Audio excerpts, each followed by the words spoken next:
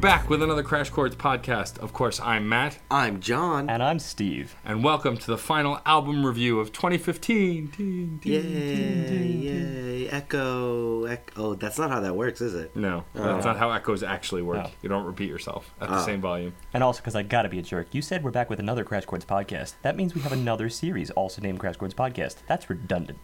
We're back with another episode of the Crash Chords podcast. Didn't say that, now you did. Thank you. How many podcasts are we gonna do? That's right. We got one. You got two, and we're making a Make a third. Like, how third. many more do we need? Well, I mean, unless we start writing articles, a lot more, actually. Okay. Well, then it's up to you to start coming up with the other 4, 5, 6, and possibly number 7. He This way we burned do you. one It's time every to day. shut up. Oh. Wow, Steve on my side for once. That never happens. Well, you burned all of us. So That's a fair point. Yeah. As of this recording, of course, this is going to be our last album review of the year. You know what's to follow in the coming weeks. More on that later. Last week was interesting. First time me not being on the podcast. Yeah, well, only for part of it. Only for part of it. Technically. Because I've done a ton of follow-up interviews, several at least at this point, without you guys over the phone. But this is the first time you've done a topic without me. Yeah, you go back about an hour and a half into last week's episode, that being episode 172, Drones by Muse. You will find a promo for a to-be-released series by me and John. Early 2016. How early yet, I cannot say. Right, of course. Yes. As a side note, we actually had an audience when Steve and I was doing that little future bump content piece. That's right, your brother was there. And a good friend of ours, a friend of my brother and myself, Rob, who lived next to us for about 5+ years and been a friend of ours for a very long time. He was entertaining. Oh, they were very entertained by us talking. It was weird having an audience. He was thoroughly stoked, and I'll leave it at that. Yes, he was very stoked. I mean, I don't know. Like, I didn't mind having an audience when we did the live autographs with Joe Mastropiro at Barnes & Noble's. I thought it was interesting. Well, that was an intentional live audience. That's true. This Yeah. was an accidental live audience. They were just like, hey, guys, can I sit here?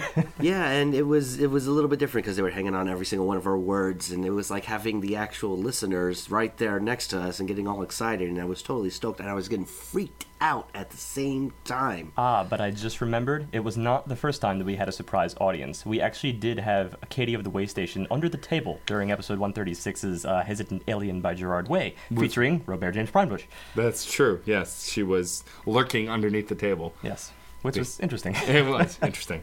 Yeah, and last thing I want to discuss just before we begin, I did have an interesting experience this week. I got to see Handel's Messiah by the St. Thomas Choir of Men and Boys along with the Concert Royal, which was a pretty interesting experience. It was held at St. Thomas Church in the city. That's about 53rd Street and Madison. It's an Anglican church, which is ideal because when you're talking about Handel, you got to look Anglican because the guy was actually born in Germany and spent the majority of his life in England, and was actually thought of almost sometimes as an English composer. The entire thing was in English, which is not very common. Normally you're getting Latin masses and that sort of thing, so it's an interesting experience. It premiered in 1742, and it's an annual tradition, apparently, for the St. Thomas Choir. Yeah, they do this every single year, and it's a choir, orchestra, and 4 soloists.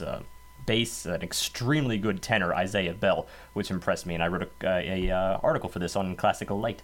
And you had some pretty good seats, huh? Oh, I had amazing seats. I was probably in I would say the 3rd pew, but technically 2nd row, which is like, all right, there's a 1st row, but the 1st pew, which is actually where the tenor and the baritone sits down, so that's kind of reserved, no one really sits there, and then there's a row behind that, and we were in the row behind that. So since the soprano and the alto usually perform on the left side of the aisle, and we were right near the aisle on the right side, and the tenor and the baritone perform on the right side of the aisle, the tenor and the baritone were pretty much 4 feet, maybe 5 feet in front of my face when they sang, and let me tell you, they project. You might say it was a spiritual experience. Yes, spiritual awakening and all of that. And you get to follow along with the words and everything. It's a unique experience, and everyone should do this. I think at some point in their life to go back to each and every time period and experience something the way it was meant to be heard. Because the deal with Concert Royal is they use period instruments. Every single instrument they use is of the time period. You look at the bassoon, and it looks like it was carved right from a tree. Beautiful, beautiful instrument. It sounds like it was really awesome, actually. You should put the link to the article you wrote in the, to quote Idea Channel, the doobly-doo. The doobly-doo? Is that what he says? He says, yeah, when he refers to the show notes in the videos, he calls it the doobly-doo. Well, you might find it there. You might not. You may have to just remember classicalite.com and look up Steve Nagel. Shameless pitch. Well, you're always shameless. Yes, I am always shameless. Thank you, Matt, for pointing that out. All right, well, let's get into this week's album and work our way towards wrapping up the year. Yes, no audience today. Correct. Today, story on how I discovered this album. To further expand upon how I explained it last week. I wanted surf rock. My brother got me hooked on a surf rock kick right before I was looking for this week's album. So I started Googling, and really, there was not a whole lot of surf rock this past year. But like when I brought on Marnie Stern, I wanted to do something that was rock but different. So I'm going through, and after typing in surf rock and getting it to like the 4th or 5th page of Google, Here There Be Monsters, I found Surf. Just the album title, and I was like, okay, let's take a look at it. Maybe it is exactly what it sounds like, and it wasn't. But Surf is by Donnie Trumpet and the Social Experiment, which in and of itself is one of the wordiest things I've ever had to utter. Really? Can you say that after we did Fuck Off, Get Free, We Pour Light on Everything by the Silver Mount Zion Memorial Orchestra? Yeah, but you have to say that. I didn't have to say that too often. This is my title. That was your pick, wasn't it? That was my exactly. pick, Yeah, yes. okay. Yes. But this is... I don't know why I'm happy at that. This is the brainchild of Donnie Trumpet, a.k.a. Nico Siegel, and The Social Experiment, a self-described group of bohemian musicians, at least according to Wikipedia, composing of Chance the Rapper, Peter Cottontail, Greg Landfair Jr., and Nate Fox. That's not the extent of it. This album seems to have 1,001 different artists involved with it. Just the first track, Miracle. The writers are Amanda Bailey, Chancellor Bennett, a.k.a. Chance, Aaron Allen Kane, Jeff Glittleman, Lane Beckstrom, Macy Stewart, Nate Fox, Nico Siegel, Peter Cottontail, The Step Kids, Styx, and Victoria Lee. That's the first track. And that's not even listing the people... oh, no, there's no one featured on the first track. The second track is featured. Second track has a bunch of people, including Busta Rhymes, B.O.B. In fact, over half the tracks on this album have featured artists. There seems to be somewhere in the neighborhood of 30, 40 individuals that were involved with this, which is something of an experiment in and of itself. This is not something you normally see every day. When I saw that, heard a little bit of this album, I had to bring it on. I mean, I would argue that typical in hip-hop music, at least, a lot of it, it does feature guest artists sometimes on every track.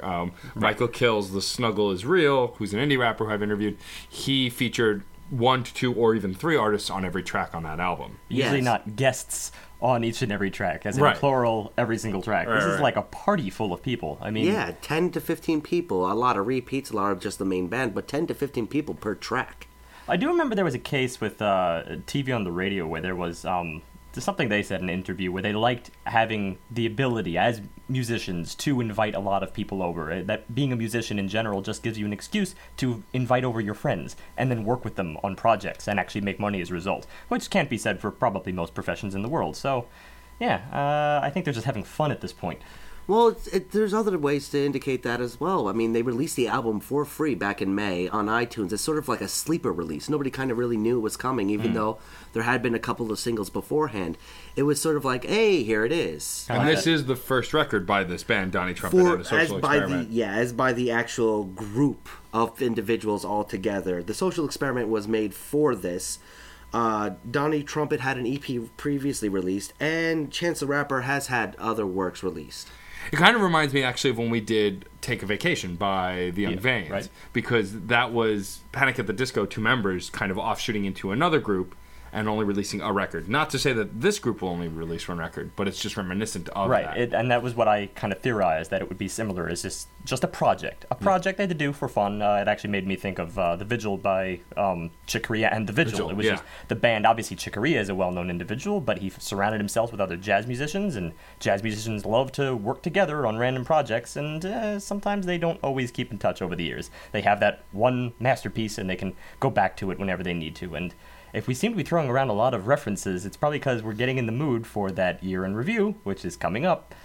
But important to say, we don't actually know the future of Donnie Trumpet and the Social Experiment. This is their first record. They could release something 2 years from now and have regular releases. It's hard to say. We do know these members have had other successful solo projects, so it's possible it could go either way. At the time, we just don't know. Correct. But this is their first release, and unless you have anything else, John, we might as well get into the first track. No, let's dive right into the first track, Miracle. This is not featuring any other additional artists that are not in the band proper. So this was a pretty artsy start to the album, if I may say. I mean, I will say that the intro here at least succeeds in making you curious.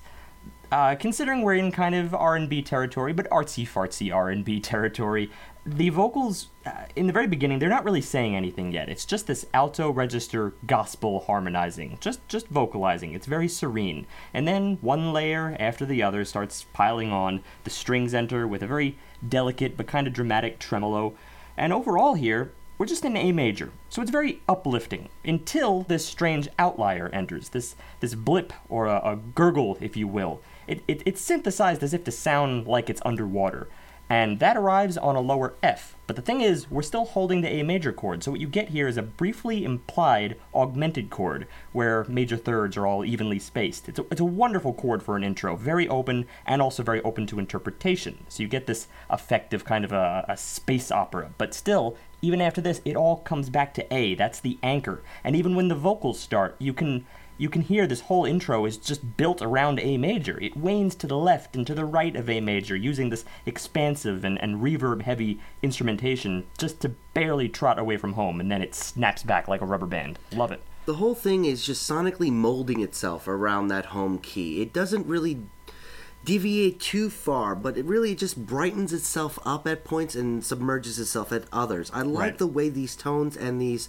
sort of pseudo strings are working in the context of what they're building as their main through line with it. And then there's that point where it totally restarts. Oh, yeah. That's actually a case where I still interpret it more as a rhythmic example of the same thing. Because still, we're all in the intro here. We haven't really moved into the content yet. But it was a pretty stark example of, again, pulling away from A, and even from the whole free-flowing motion of the song. Around 44 seconds in, when the background choir just sort of shouts, almost like a clash of ecstasy amidst this river of joy. Either that, or maybe it's a cry for help. Who knows? We don't really know anything about theme yet, early at this stage. But the blip actually returns in that moment to drop down to D. So we get this open fifth on the 4 chord without much of a, minor implication or major implication at all. So this full measure of silence just follows that, and you just are left to dwell on it, like what happened here, and then suddenly we're right back on cue. It's very, very interesting, and that's just for the intro. Yeah, it sort of is a presentation of the idea of curiosity. That's how I kind of viewed it, because nothing really wants to commit, and I like that about it. Everything is still very tentative in these moments. It's very expressionistic in what it's doing. Yeah, and another thing to note, there's no percussion either in the very beginning. So I was kind of confused as how to count this whole section until much later, which is another reason you can kind of get lost in this whole river of joy, because the accents are in such strange positions until a little bit later, when you finally do get the percussion and you realize it is in 4/4, but it's a slow and lounging 4/4. It's still just using like bare minimum percussion, cymbals, light taps. What I really like about the instrumentation also is that it moves through this kind of when it moves through the smooth intro into kind of the meat of it, you kind of get senses of jazz, senses of R&B, even senses of hip-hop, especially once the percussion starts to come in, and from there we go to the lyrics. Once the vocals kick in too, it really does feel more like hip-hop, but it doesn't feel solely hip-hop. There are definitely multiple elements here kind of twining together. It's so slow in its 4/4 that even the speed of the hip-hop seems even further accelerated. Because when they start getting into the words, when Chance actually starts rapping, it's It's at a normal speed for hip-hop, or at least it's not particularly fast. It's not something that you can't really understand or follow along with, which some hip-hop goes into. But having the 4/4 seem like it's so drawn out, words feel much more condensed in that beat progression. I think it was actually still in 4/4 even after that rap moves in. I think it's still the same tempo. It's still the same. Well, it's definitely 4/4, but I think it's still the same slow lounging tempo. And the interesting thing here is in that pause, what you get here. You could almost at this point picture like the whole intro section is like a prologue. Like this is really the content here, the rap. But what you get first is like a DJ cutoff where everything just stops and the only thing that lingers is these words, okay, okay, okay, that little sound bite. And then, being a traditional DJ move, he sort of speeds up the record. And it takes us a while to actually wind up the speed to reach the new chord, but when it hits in a very, very sexy way. This new chord is actually the D from before, but this time it's a full-blown D minor 7. But still, we resolve to A, even in this system. It's the same musical system. But we just take harsher turns this time. It's far more jazzy, more right angles, more block chords, making it sound like you're actually modulating every single time the chord hits. You get A major, and then G major 7, then back to A major again, and then A augmented up to major 7, and then D minor 9th. This is quintessential 90s soul right here, but it's the high-end jazz side of 90s soul, and that's just perfect for the rap that goes in the background. And what's happening with the piano work as that steps in, and that becomes a major component of the music itself, I'm enjoying how everything just still is remaining in that spaced out area, because it lets me focus on the vocals. It lets me focus on his speed and on the words themselves a lot more readily. I like rap when rap is the forefront, but a lot of times hip-hop and rap, they use the bridge, the refrain as their, touchstone, and that becomes the focus of the song. Here, Chance takes the real forefront of everything that's going on. Sit with the beat, the chair isn't fair with you sitting right there, with your hair and not a care in the world or a pot for the piss, which we share 'cause a pair costs a lot. Not a pair in the world 'cause the world wouldn't miss much as this. And if it isn't the same, then it's apples and lemonade. Can't stand for a Minute Maid, man with an iPod. If I got locked up, would you see me at the end of my sentence, white dot by pot, with what I got, which I got from fuck? And he stops there. He that legitimately pause. has a little bit of, it's kind of a Which blip I got in the from flow. There's silence, and he just goes, fuck. And he goes right back into it. It gives the impression that, whether it was predetermined or not, it gives the impression that he screwed up but then kept going. Whether that actually happened during the studio session and they kept it, or it was scripted. I would love to know as a little behind the music notes for this track, but it I does believe add character to the lyric. Yeah, and you even get that from like the following line, which I got from fuck. And then it restarts. Still ain't did shit with the beat. The stare isn't there when your feet needed therapy, and their approval, a shoulder to lean on from when it gets shivering cold with the heat on. In a trance with the beat gone. He even continues that. I love this style of rapping because it's another one of those kind of a blurry face situation where he's sort of inward looking and he speaks about his art as he sings about it, as he raps about it. It's almost matter of fact and in the moment. It's almost a freestyle. Whether it is or not, it's hard to say, but it feels like a freestyle because it's literally talking about the stuff around him, what's going on, what's in his head, that kind of stuff. Yeah, stream of consciousness is a very big proponent of any sort of lyric writing.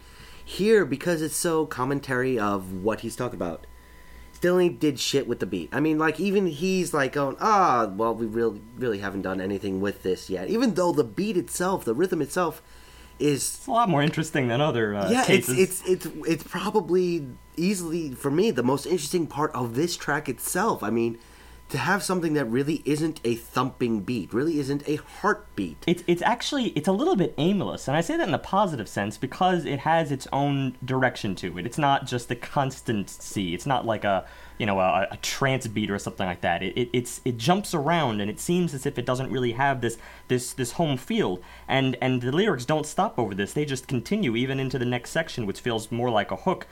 He doesn't even really stop the whole entire phrase until we finally get to, the final lines.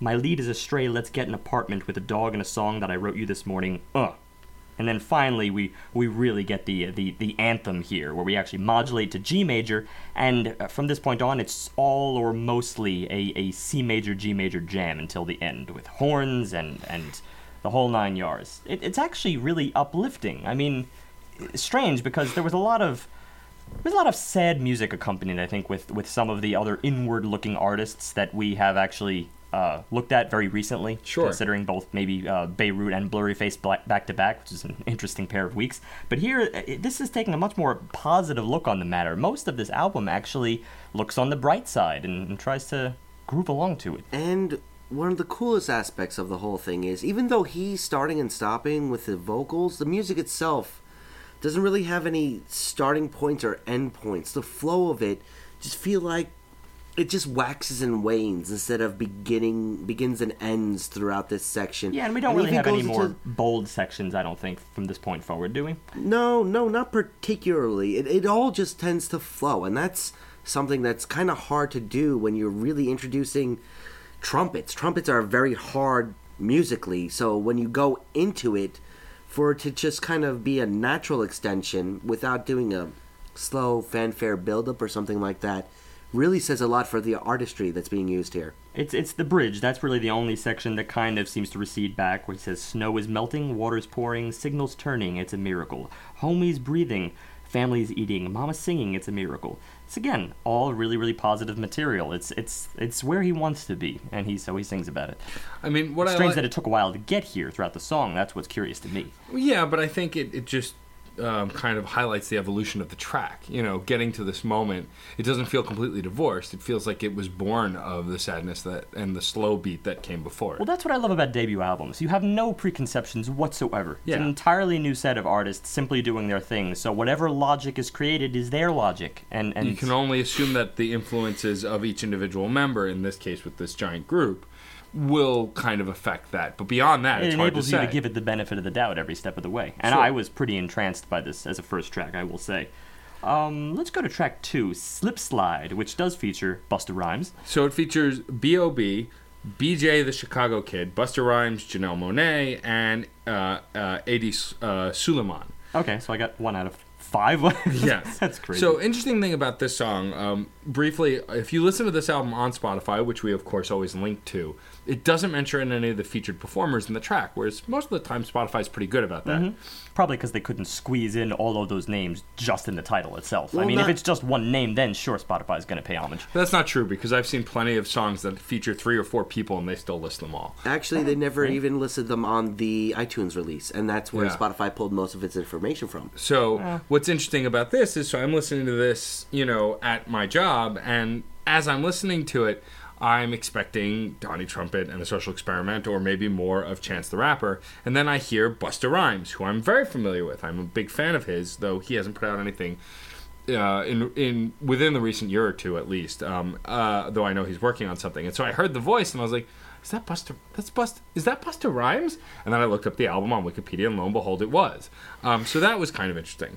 The first thing I want to say off the bat is I love the intro to this track. The instrumentation is full of color, bright colors, and it's festive. It's like a drum line. I mean, It feels like a parade, which is what John had said when kind we of were a listening. combination between a drum line, a parade, and a New Orleans funeral march. Right? It's There was a just- fanfare, though. That's Yeah. what the trumpets were really doing, a fanfare. Like, Which I It think was- falls under all the above. yeah, there we go. But this parade intro totally smooths out as it goes into the rest of the song. Like, everything's doesn't take an actual back seat, but they take a step back for when the hook comes in, for when the rapping comes in. It's great that these elements don't get lost as we go along. The rhythm, though, and the bass do step up, and that is actually something which really, really reminded me of, considering we're at the very end of the year here, it reminded me of something we did very early in the year, which was Black Messiah by D'Angelo and the Vanguard, which kind of captured a very, very unique tone to the way they approached their rhythm section, their percussion, as well as their bass, and I felt like that was kind of captured here as well, which would maybe hinted to me that we're starting to see a little bit of a next generation, perhaps, of hip-hop. What I also really like is the party atmosphere that this kind of track kind of promotes. Even in Busta Rhymes' intro, before he even raps and before we even hear the hook, because we get the hook pretty early, he just says, "Hey, Mr. Chance the Rapper, I greatly appreciate the way you roll out the red carpet, allowing me to articulate myself, and now I stand on my own. 2 below me." Yeah, it's like he's acknowledging this party atmosphere even in the intro to the song before he starts to rap. Well, I noticed that's and- another thing, and it's funny because you pause there. I stand on my own 2 below me, and that's always the implication, which I feel is every step of the way here, I feel it's my own 2 feet. Yeah. They never actually say feet, even in the say hook. own 2. I don't want to slip, slide. I'm a stand on my own 2, stand on my own 2. I don't want to slip, slide. I'm a stand on my own 2, stand on my own 2. Well, I feel that has to be the implication. Wait. You're saying that hook wrong. It's I don't want to slip, slide. And when they pull that Yes, slide, they have fun. It's an instant earworm. It really is. It's No, a I'm not- I- Great I don't hook mean to go diminish into it. I immediately was smiling as soon as that hook started playing because of Yeah. how enjoyable it is. This really is a difficult track to even start to find fault with. I mean, you'd have to have no sense of rhythm, you'd have to have no sense of joy within you, and yeah, I've said this oftentimes throughout the podcast, that yes, of course, maybe the sad or inward-looking tracks tend to be more interesting because they actually tell stories. Well, there's not as much of a story going on here, although we do kind of get one in the verse itself, but still, it's so irresistible. You have to at least sometimes just pull back and say, all right, it's music. Sometimes it's not really made for peering into deeply, but rather for dancing, and this, sets it up easily.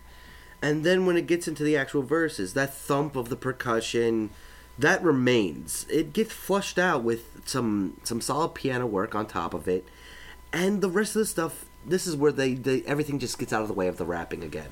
This is where everything just takes a back seat, but remains. It starts doing the same in and out of the previous track, where things will start up a phrase and something else will take over the phrase halfway through, and then it may end on a third piece. But it's all about what the rapper's saying.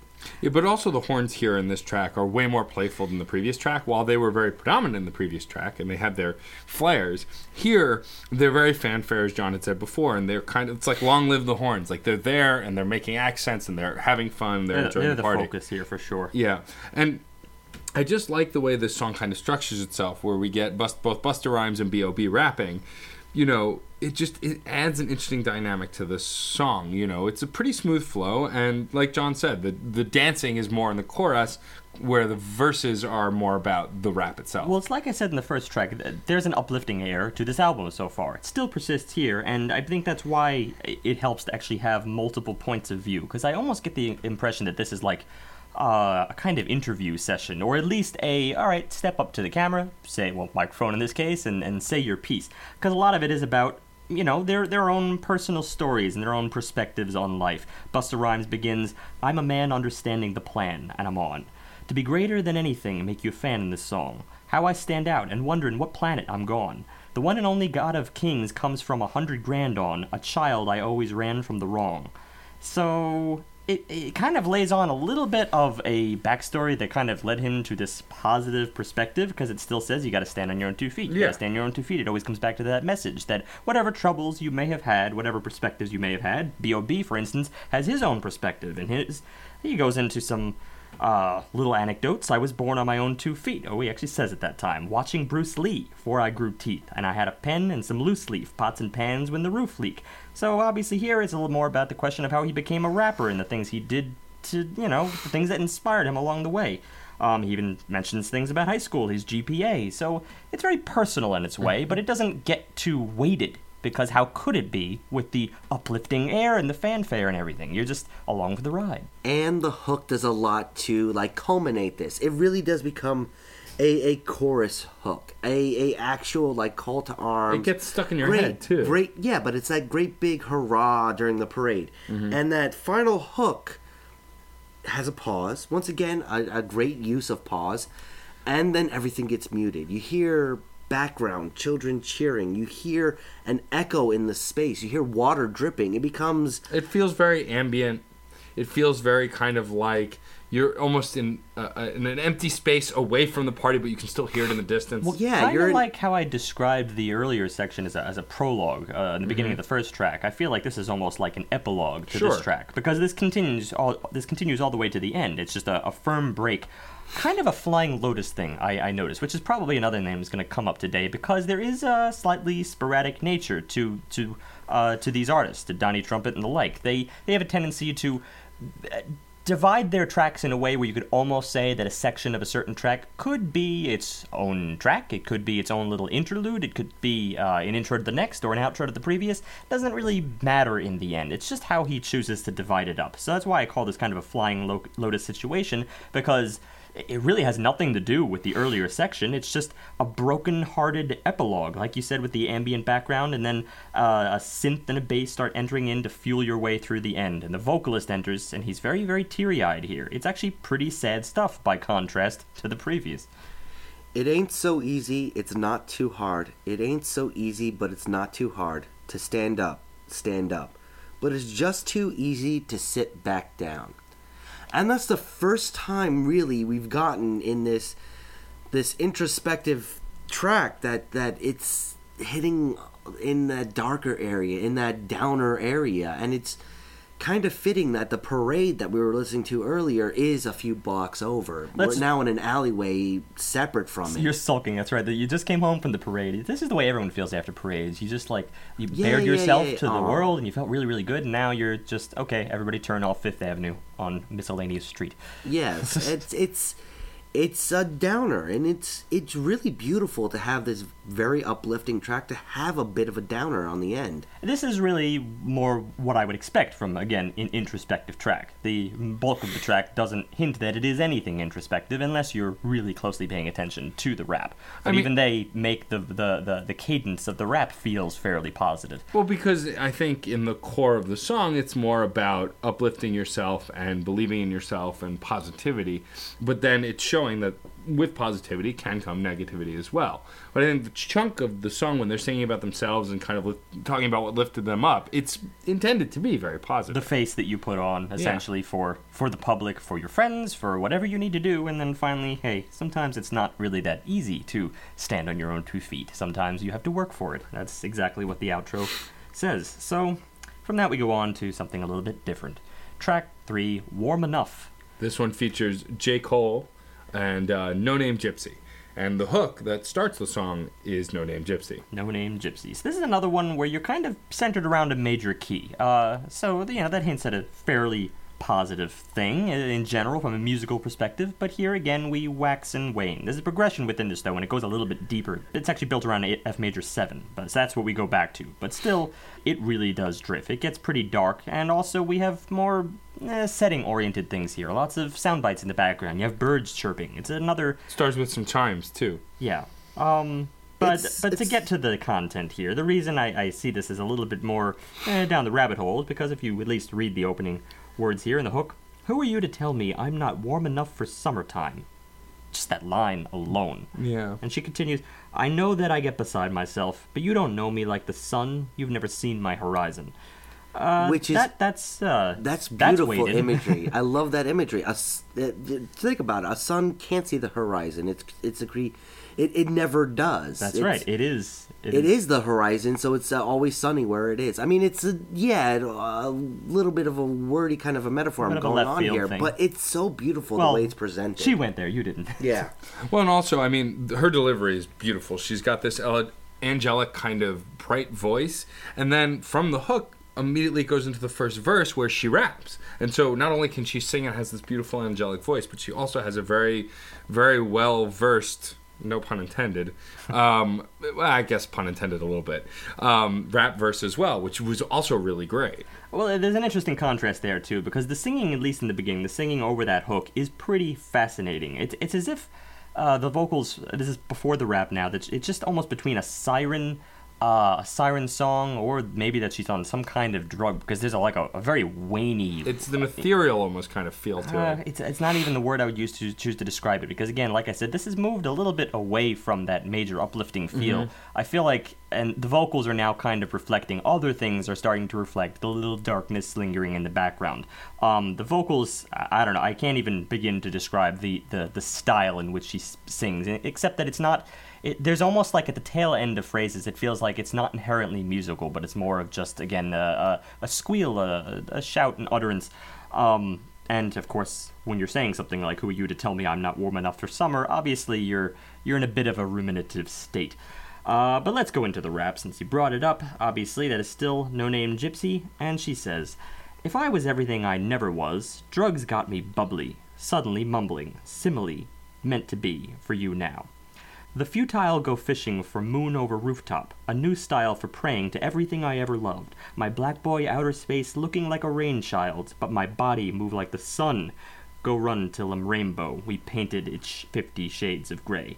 Stones across the lake, the house in the house, deceptive carnations, our wedding we announced on Sunday for the holy of it. Oh boy, it's just, this is an interesting writing style because this is another one of those cases where you're sort of being a little bit evasive just from the grammatical phrasing itself. Right, but it's still trying to paint a picture. Well, this picture gets painted beautifully with, our city is bleeding for crimson. I don't protest. I just dance in my shadows. Hallowed be thy empty. Ugh. And that pause. Another great use. I love the way they're using spacing in this album.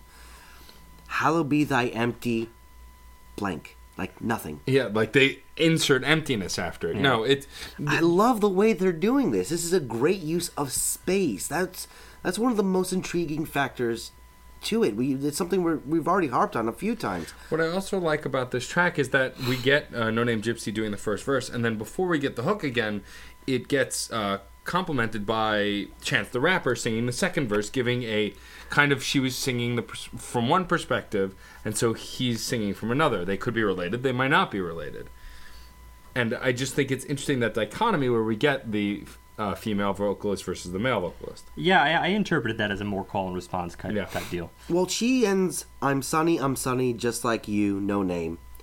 And he goes into, like the sun, who are you to tell me I can't love you the way mothers love daughters, the way Mary was closest to Joseph and babies is close to the father. You don't know me and love got a secret handshake and mad inside jokes? I could tell it's knock-knock when my heart beatbox. Use our inside voice. Who are you to tell me I don't want you the way flesh wants freedom? And I love that line. It's a great line, yeah. Oh my, the way flesh wants freedom. The way greed, love, need. The way kings need kingdoms. You don't know what I know, what I'm capable of. What I slave for and traded in favors, and gave up for you what I gave up for love. I love that. Could it be said at this point that there is a bit of a miscommunication going on between this possibly couple? Quote? I mean, it says, I don't even know if it's about a couple. I think it might just be about two people who don't know... The embodiment of two people in this situation. Yeah, it's just supposed to be two people in a situation. I think one person's coming from one perspective of love, and the other's coming from a very different one.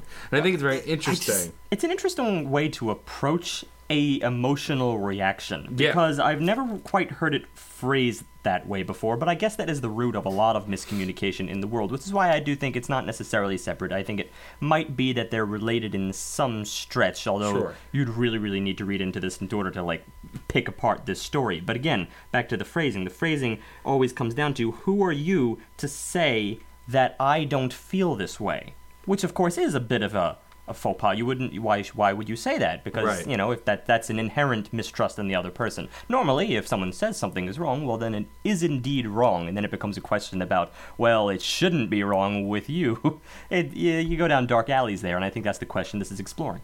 I do want to bring up the hook again, because when No Name Gypsy sings the first line, who are you to tell me, the way she hangs on the word who and the way she hits those notes is really kind of what invokes the strongest emotional response for me. Whereas the rapping is giving us narrative, the chorus, or the hook as it is, really kind of invokes that response that the song is trying to convey. And it's just like the way she's carrying that word that really kind of sums up why I think her voice is so beautiful and the way it's delivered. And then after that hook comes back around, we get the third and final verse, which is J. Cole, the other featured rapper. And this seems like it could be even more different perspective. In fact, this is starting to look like maybe it's a love triangle, or maybe it's, I don't know, a challenged family. Like, it's hard to tell exactly what's happening here, but there's definitely three different perspectives, and they all relate at its core to a kind of love. Well, I'll read this one a little bit.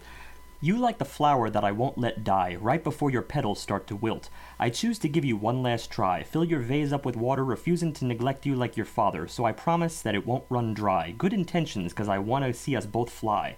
But I often put me first, and I've been wondering why. I know you probably think you're blessed to have a wonderful guy, and that's the truth, but at the same time, a wonderful lie. 'cause to me you're a dime and I'm still a nickel. And you know niggas say that every coin got two sides. Well, if you knew both minds, not sure you'd like what you find. I made mistakes, I want to tell you, but I can't make up my mind.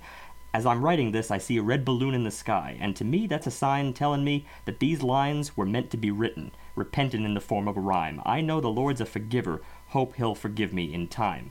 And I think that really does paint the question that, yeah, this is probably the third person. This is probably that person on the edge, especially considering, you know, I know you probably think you're blessed to have a wonderful guy. That's a truth, but at the same time a wonderful lie. It's just a totally different perspective on the relationship, and it's interesting that there are three instead of, well, four or only two. And that's why it sort of sets the idea that this isn't any specific type of love. It's not romantic. It's not just familial. It's not just friendship or anything like that. It is just a personification of love in this song. It's just celebrating it, and that is an incredible idea to just present to everybody. I love this track. It's got my favorite words. It's got some of the more interesting rhythm section of this album, even though some of these rhythm sections that come up are pretty wicked in their own right. In fact, the tones in the background I can only liken to cotton bells. Like stuffed up with cotton bells, because it doesn't have the hard clip of everything that you'd expect from a nice brass bell, but it has that kind of ringing quality you expect from it. Yeah, and just to go back, you did say celebrating love. The only thing is I think it's more celebrating the complications of love, and perhaps that things are far more complicated than we make them out to be. It's usually just not a matter of, well, you know, this is what she said, and that's why she's wrong. No, it's not that simple. It normally is a multitude of perspectives and life circumstances clashing, which in the end I think really leans towards some connectivity with the earlier tracks, since they chose to actually paint the past. That's what led to the reaction that you see here, to the issue that is going on right here. So, yeah, that's a lot to lay on the line, I think, within the first three tracks. Let's try track 4. Nothing Came to Me, which is the first musical interlude. There is another one coming up. This is I would use the term interlude carefully, because I don't know it's an interlude so much as just an instrumental track. I kind of see it as an interlude piece, only because it is a full instrumental, and it's the first time we're really getting a full instrumental, and B, because it is a very interesting concept in and of itself. It starts off with a nice echo trumpet style, a very noir style associated with it, very evocative of just dangerous situations, the kind of thing you expect from a Pulp Fiction kind of movie. I thought it was downright chilling. I mean, because it's all horns, first of all, that's something that's going to kind of wrench you away from the overall mood that we've been in. Although they can't really you can't really isolate any of these tracks as being particularly like one another. After all, track 2 was mostly horns, but it was more of a fanfare sense. This noir really can't sum this up any better. It's the effects that they use. It's just chilling and fantastic. Breath marks, squeals. At times, I even feel like they're summoning something, like a spell is being cast. But I love the fact that only brass was chosen, and maybe a couple saxophones in there, but those were made of brass too. But also, like, just the ambiance of the track too, this kind of spacing and the echoes that are put on some of the horns as well, really kind of give this kind of feel of vastness, whether it's an empty street or a large city. But there is a constant, yeah. And that is actually just a couple of horns holding out the G. There's just a G in the background that's held through maybe the bulk of this track, about half of this track, actually. Maybe there was an E as well.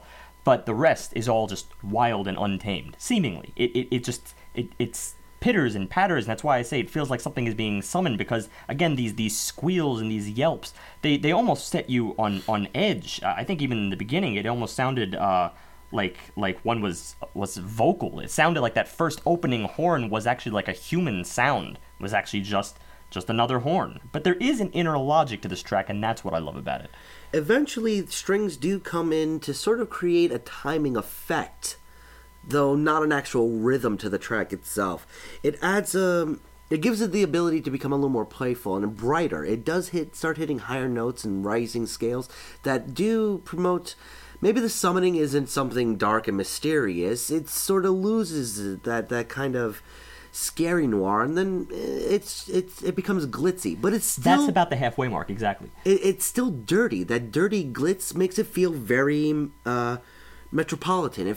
Makes it feel like sort of the personification of walking the streets of a city. Yeah, there is something very, I think introspective is the wrong word here because it's so vast and it fails to encompass more situations than just one. But metropolitan is a really good way to put it because there is something about just this style of brass and the style of playing in general, which after all, it was kind of invented in a metropolitan environment. It's thoroughly American, I think, circa like 1940s noir films. You know, it pictures the dark alleys and then the lighting schemes, very harsh contrasts. This is what I get out of this earlier section, but you are right that at that halfway point, specifically when you lose the G as a constant, when you finally lose that undertone, that underbelly with that constant with which everything is pitched against, then all of a sudden things are a little bit warmer. And it seems to become more of a traditional 4-part harmony there. It's more positive, it's more consonant, but I would say still laced with drama. Yes, that's where that dirtiness, that grittiness still keeps itself known. Because with every city, there's always going to be the trash on the sidewalk, that kind of an idea. I mean, the horns themselves start becoming like the background honking of a taxi. The strings themselves are almost like the squeal of a subway brakes. I mean, there's so much imagery going on with just the instruments that I'm entranced by this track. I love this piece. I haven't felt this since Charles Mingus's 1959 album, Jazz Symphorium, or something to that effect. It was an amazing album, golden year of jazz, and it was again a lot of city scenes, sort of used by the music itself. But that said, it doesn't have any of the stories. It really just feels like a transitional piece for me. That's why I want to call it an interlude. Because it's not that full-formed, like, bearing of soul that we've gotten up till now. There isn't that. This is more like we're changing settings. Well, I'm very pro-instrumentals, and to be honest, I felt like there was almost more weight within this piece than maybe there was earlier to me. Only because I'm not saying anything about the hip-hop style that they've chosen earlier. I know that it's fresh in some ways, but it also chooses to borrow here and there from, like, 90s R&B, and I find that there is more being said musically here, and that's what I guess impresses me deep down. I mean, we could have read the raps for hours. We could have read every line. We still had to even just read lines to describe what the point is, and that's something you don't even have to do here. It speaks for itself, and that's what I love about it. Let's go track 5, Wanna Be Cool. This one features Big Sean, Jeremiah, and Kyle. Just a quick word first. This actually feels like the vocals created in the very beginning were made by that setting on everyone's keyboard. That fake, like, do-do-do-do-do-do. It's a vocalizer sound, as if someone is scatting and just using, vocalizing techniques. Not really saying any words, just going do-do-do-do. And it actually fooled me because I actually thought that this was vocals at first. I'm really, really sure this is synthesized, but I just think it's interesting. The last track fooled me into thinking that it was human, and now the synth is actually feigning human speech. Just thought that was an interesting note. Which also, that a cappella kind of intro, if it's synthesized, still does go into piano later on. There is piano later on, so it could just be the keyboard went from that do-do-do setting to the piano. And then the piano does a good job of transitioning to an R&B trumpet piano combination. Yeah, this song has a kind of, me and Steve kind of cited as an early 90s dance song flair. We're getting something more upbeat again, more in the vein of Slip Slide earlier on the album. Even though the verses do slow down a bit, it still has the horn fanfares we had heard before, and again, the choruses do feel very dancey. And they're almost making an effort not to sing in the intro, to not be rapping or being melodic in what they're saying. I don't want to be you, I just want to be me. I don't want to be cool, I just want to be me. You don't want to be cool, you just want to be me. I don't want to be cool, I don't want to be cool, I don't want to be cool. And this is their tagline. This is their story. But right, the vocals themselves don't really sound very musical. They're very loose, and he's almost like smiling his way through it, kind of shrugging it off. I don't want to be you. I just want to be me. It's very, very matter of fact that you don't really even get the singing lilt. You get the conversational lilt.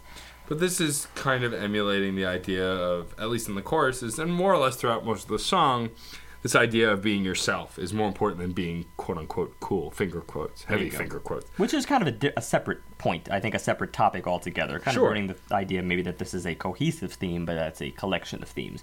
Which is, I guess, a traditional album. And We've what been I- finding too many cohesive themes. What I do like, though, about this track is that the lyrics are delivered in a kind of very cheeky way. You know, they're very much personal, but there's a lilt of humor here, especially in the language used. And so I feel like this song isn't meant to be taken as seriously as previous tracks. It's supposed to be a dance song, and it's supposed to have kind of a more fun vibe. But it's still talking about, you know, the personification that's in rap today, that's in hip-hop today, and how nobody really is that sort of glitzy glamour lifestyle that a lot of artists put forward. The first verse: okay, I grew up without a chauffeur. Man, I'm talking straight out of dirt and sulfur. Only birds in my city is vultures. I mean, back before I could afford a faux fur, I was off in that depth, me and my mama. Hand-me-downs was the only time I got designer, man. Only class I'm passing is English and math. I don't know, maybe because they both got commas. Maybe because my older brother was on the honor roll, and the other one was always up in front of the honor. I mean, he's talking about coming from nowhere. He's talking about that starting point that everybody seems to really go Well, through. let's face it, this is a really, really common theme in hip-hop, I think, Yes. like, period. But some of the things that they go into with lines like, baby got her jeans from Goodwill, but I bet that ass still look good still. I That's like clever. that. It's I it's like nice the clever wordplay. that's in it. I like this wordplay. I like this sort of...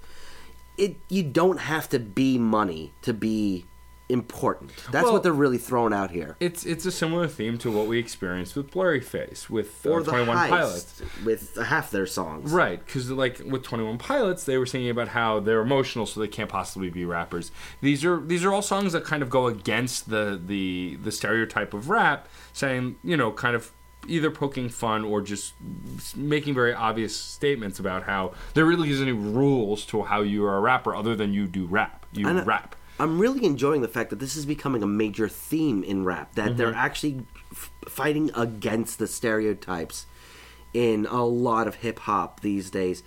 With just 3 of the albums we reviewed, this, Blurryface, and The Heist, all 3 of these albums thus far have been really fighting against the norms, and I'm enjoying this as themes. I appreciate that. Stereotypes, the album by Black Violin, also Another does the one, same yes. thing. That's yes. right.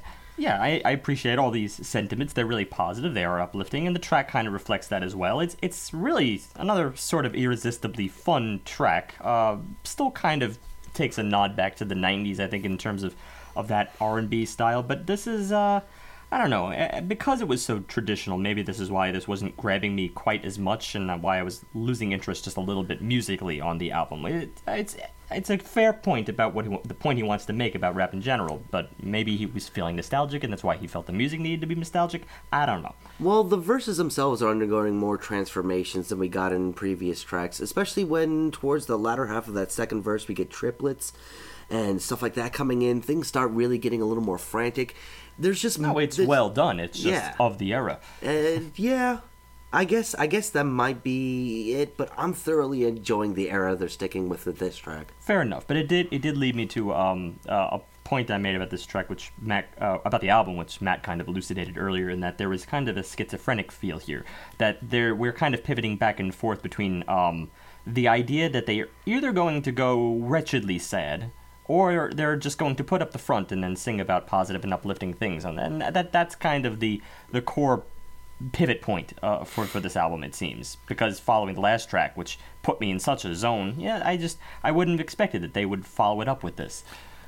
Which is a fair assessment, but I feel like, you know, the schizophrenic kind of tone can also just lend to it being an emotional record. Emotions tend And to kind of go all over At the place. end of the day, maybe they just want it to be diverse. Sure. And talking about diversity, track 6, Windows, another kind of step away from the previous track. This song features a return of BJ the Chicago Kid, and Rory is the name of the other vocalist.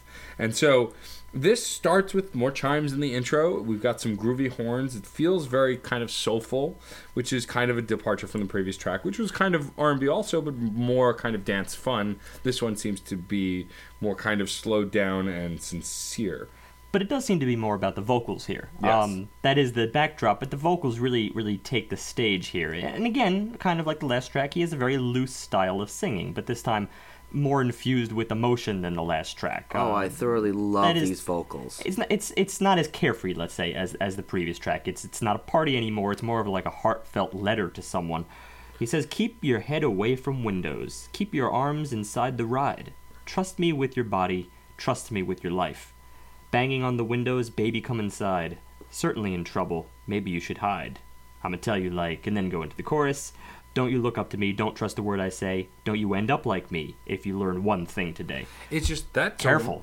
that's the final thing. Right. Careful. And what's interesting here is you reading it back to me gives it kind of a very different vibe. It feels really almost terrifying. It feels very kind of threatening. Whereas in the delivery, it's a scary letter then. well, in the song it feels kind of very much like an R&B track. Kind of it has sensuality, but this feels more threatening in the lyrics. The percussion, the horns are very backgroundy. They're very muted in what they're presenting Early on, but as the song progresses, the tribal drumming becomes more to the forefront. You get to hear Well, you're more getting of it. bass in that. Yeah. You're getting some guitar work with a little bit of Spanish influence on top of it. Everything builds in this track as they go along, but it's always a subtle flow that what they're going into next that I'm thoroughly enjoying, because they're not saying a lot here. They're emoting a lot here through the music and through the vocals. Even those opening lines in the verse, it's less of a song at this point. It's even less poetry. It's more of a mantra. He's just kind of a little bit deadened with it. Keep your head away from windows. Keep your arms inside the ride. And it is creepy. Yeah, it adds to the creepy factor. It adds to this darkness. It makes the track seem really dark, even more so than I initially noticed. And as the tribal drumming kind of starts to stand out more, the percussion starts to pick up and kind of gain momentum. But the funny thing is, I wouldn't have interpreted that from the music. The music is still very, all right, it has motion. It's maybe exactly. boils down to a slow jam when you finally get past that instrumental with the wood blocks. I definitely enjoyed that from a musical perspective, and I never would have inferred creepy, I think, without absolutely. really looking at the lyrics. Which I think lends to the character of this song, kind of conveying the idea that someone could be bad or evil or kind of have these terrible thoughts without actually knowing it and seeming fairly normal on the surface. And I think it's kind of showing an interesting, odd dichotomy and, strange character to this song. Especially when it sort of falls apart and gets reimagined as a different idea altogether. Like the track, 2/3 of the way, I want to guess. There was a distinct B section here, yeah. Yeah, it was similar enough that I really felt the connection between the two, but it was different enough that I was enjoying the new places it was going to. It slows down and it sort of starts to submerge itself. It's very strange. Even when it kicks up again, it still seems to maintain that mellow air. But it does. You do get more out of this, it seems, in the later portion of the track. The drums really pick up. They're very varied. That's what I love about this. It's almost like African traditional music at this point when you really look at the diversity of drums being used, and also the female harmonies in the background. They actually get better in the later portion of the song. They're kind of off-putting in the beginning because after all, they are the ones saying the words careful, careful. Especially later, still just careful, careful. And you have all these little echoes. Don't you end up like me if you learn one thing today? And then you have the female choir, careful. And it's off-putting because of the way in which they harmonize on that word. Maybe just two of them, so I shouldn't be saying choirs. Two background singers singing careful. And the intervals they use, they shift in and out of consonants and dissonance very, very casually. Really enjoyable. It's hinting at the second to last line of the track, which is, don't be so careful.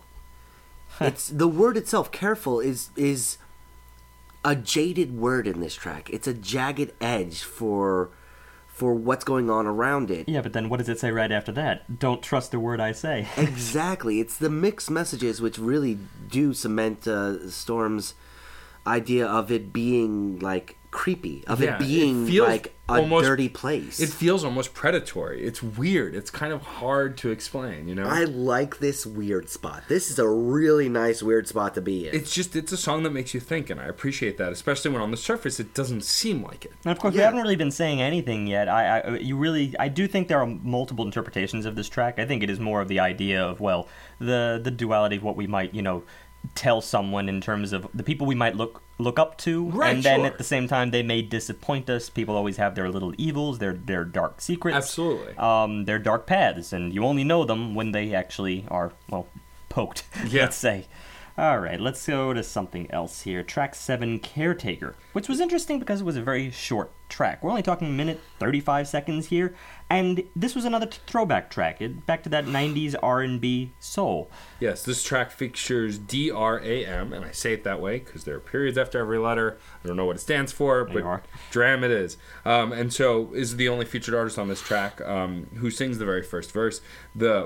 The whole song is just a verse, actually, now that I think about it. And it's got this feeling of an Ooh-Girl track. I say Ooh-Girl track is, 90s R&B, think Boys to Men or All for One, those kind of bands.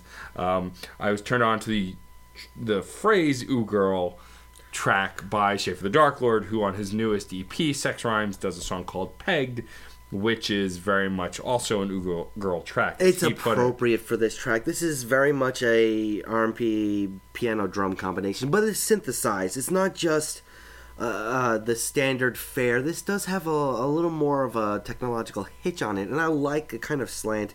Also, being so slow, so simple, being sort of a culminating love song, a sad love song. It's great that it's distilled into the single idea and it being a minute and a half long. Because a 3.5, 4 minute version of this would have a couple of bridges that I don't know would work or would not. I don't know where it would go for. But being so succinct, I'll enjoy this track. And thematically, I think it was a very clever pair to the previous, considering we were sort of tossed back and forth as to what to think about this man saying, "Don't trust a word I say," and it does seem as if he is, well, the caretaker, interestingly, and now we get the track Caretaker, and the lyrics go, "I'll take care of you, even if you got a man now, 'cause I've been fucking fans now. Still I'll take care of you, even if you got a man now. I would have to understand now, 'cause I have been bad. Oh, but you know I still got you, baby. I've been bad. I had to do what I had to do. But you know I still love you. Sorry. Still, I'll take care of you. Hey, yeah. Even if you got a man now, I'll be forced to understand now." And it still is almost just as cagey as the previous track, just in the way it says, "Don't trust a word I say," because the messages here, almost line by line, it's a different message. It's a different phrase. It comes back to the same thing. Yes, I'll take care of you no matter what, but the love is gone, clearly. I mean, I don't care how much he says. It's you not know the good I kind still of love you. There's love there. There's love there, but it's All right, not yeah, the there good is. kind of love. It's the poor thing to look up to. Exactly what he told us in the previous track. I'm not the one to look up to. Yeah, he shouldn't be trusted. Yeah, Yeah. It's very interesting. They do seem like a good pair together, which kind of gives a very strong character to the two songs together and links them very, very strongly.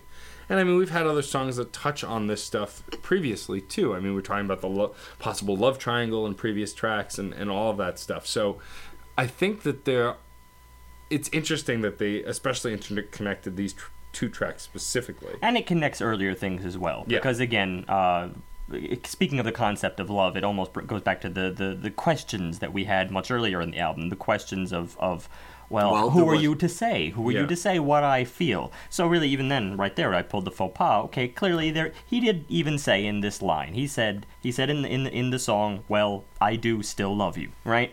But everything clearly points against it. All of the events here, if you're following this Yeah. story, really points that this is pretty much broken. But yet it's hinted that, well, things are often more than what they appear. It's easy to judge, and I think that's what the album is trying to teach us not to do.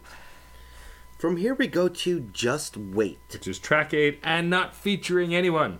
Oh, This is just Donnie Trumpet and the Social Experiment. Which is enough people to begin with. We get a very interesting instrumental to start the track. This intro, I called it techno funk on a lark, but it's really, it's kind of this electrified funk. There's a lot of synth sounds, but it also has that kind of funk groove. It's synth scat. A synth scat that kind of focuses on the horns that have been pervasive in this album, and the furious edges that they can do, because the horns seem very clipped, very short in the very beginning, and eventually start getting a little bit longer in their phrases, but they still feel like they're just like off the cuff, just like blaring something, and that's something that if he can do this live, Donnie is doing something amazing with his speed. Yeah, and I mean, here's the thing that it almost sounds once again as if it were synthesized because it is just so fast and so perfect in many ways. Who's to say whether this was actually edited or maybe there is a synthetic element to it? But on the face of it, if it's real, it's really it's pure raw talent. And frankly, I think he's just having way too much fun with it. It's so elaborate that the only thing I can go back to is a kind of acid techno, not unlike what we got back in Flying Lotus. It does feel kind of trippy, even when the lyrics come in. Like, this song on the whole feels kind of out there and abstract, which is really interesting. Well, I mean, even when the song is going on, when we're getting the instrumentation, you hear in the background, "Play that motherfucking horn," some guy yells, which I'm guessing is Chance. It's one of those moments. But it's interesting, and there are other things shouted in the background too that kind of get drowned out by the instrumentation. It's just an interesting aesthetic here. And the verses themselves are also that scatterbrain idea. I don't know what to think with this. Spend the night, spend the money, send off flight for the tummy. Bit of a pickle, she tuck her Tommy. Rugrat, bearskin, fairskin, since Pan Afro-American. Actor in air, air's thin, new floor. Everything, oh Lord, everything. I mean, what this sounds to me is either the mumblings of a person in bliss, thinking orgasm or some kind of sexual experience, or it's just literally spitballing the first thing that comes to his mind. But the hook and the outro a little bit later on, but the hook, what a delicate heart with a hard head, what a delicate heart with a hard head. Good things come to those that wait, good things come to those that wait. This is a nice bright section. It's got some quivers, and it falls into some of the drones that we got earlier, some of the larger phrase work of the instruments earlier. A lot of those Cockney bells coming back. Yeah. At least in the ideas themselves. But what this goes into feels like everything went subterranean, except for the trumpets. Everything kind of drops out and gets severely muted. And only the trumpet really feels like it's above ground, that it's actually in the same room as the singer, as the vocalist. I would agree with that. Frankly, it's one of the things that leaps out when I try to remember the track. That's really what I can hear in my head. The only reason I said acid techno before is because, yes, beneath that, the rhythm is really all over the place. But the trumpet is the binding factor. So it's a jam as far as I'm concerned, and I just took it as that. And it's an enjoyable jam. All right, let's go to track 9, Familiar. Which is anything but. And this features King Louie and Quavo of Mingos. I have no idea who these people are, but I want to give them their due. Again, if we leave somebody out, just go to Wikipedia. We are not perfect. Yes. This one is very interesting to me because from the moment it starts, it feels musically very theatrical, very Broadway. The piano, the way it's working kind of here is jaunty, hitting accent notes, very colorful. And it feels, like I've talked about Hamilton before on this podcast and how that feels very hip-hop and very Broadway. This specifically just feels very Broadway. Think Rent, think modern theater. But it does go into rap verses after that, and it's just But you wouldn't expect that it would from the beginning, you're right. Correct. But thematically, it works perfectly for the message. This is about, I believe it's quoted somewhere in here, fake bitches. Cardboard cutout, sharp teeth, smart mouth. Smile big, small waist, big hips, cut paste. Forgive me, but you look familiar. Prom queen, mean chick, teen mom, bad bitch. Real bad advice, can't fool me twice. Forgive me, but you look familiar. You're regular. This is there's not really much deciphering to be done here as far as this theme is concerned. Yeah, it's the fake look. It's what you see all the time. When they read magazines and they say, oh well, that must be what's beautiful to people. As opposed to going for their own sensibilities and right. They could probably do without all the magazines, and what you end up with is a bunch of carbon copies. I think this is something that's been touched on in music before. I mean, we talked about this when we covered Beyonce's self-titled album. Yes. The visual album, as it's been known to be called. But she has a song on there that also talks very much about modern beauty aesthetic and how people are viewed.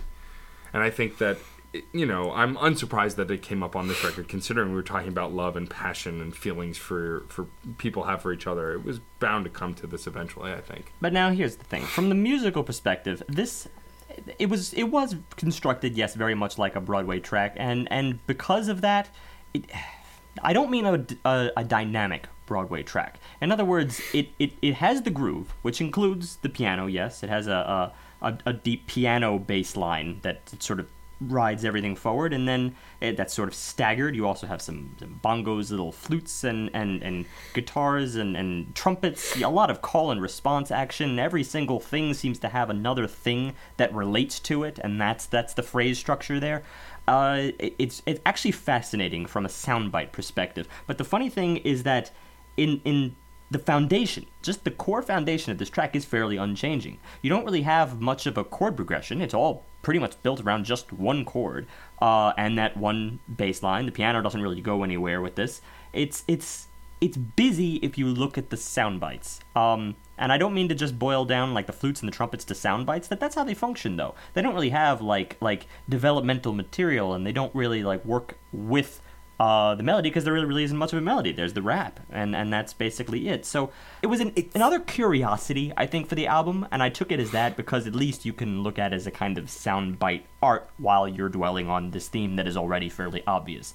The rhythm is all that's really there at the end of the day with the music. And me and Steve were discussing this beforehand, but I love it for its rhythm, for the fact that everything is just stepping in, stepping out, and harmonizing with both what came before and what's going to come after. But even the rhythm is pretty steady when you really think about it. The rhythm is steady, actually but it's only this texture. I'm loving the way they're effing with the texture. And that's why I think you interpret it as the rhythm is really interesting, because of the way they choose to say, oh, there's going to be a flute now, oh, there's going to be a trumpet now. And well, I you really see those like as that. rhythmic elements. I know this is where we're kind of falling apart on our agreement on this track. I love the fact that they're able to just really interpret different ideas into the structure. It's like rhythmic cells, and yeah, I'm pulling back a little bit. I do think there was a much more art than I'm giving it credit for. I just was set up to believe the track would have introduced another section or something.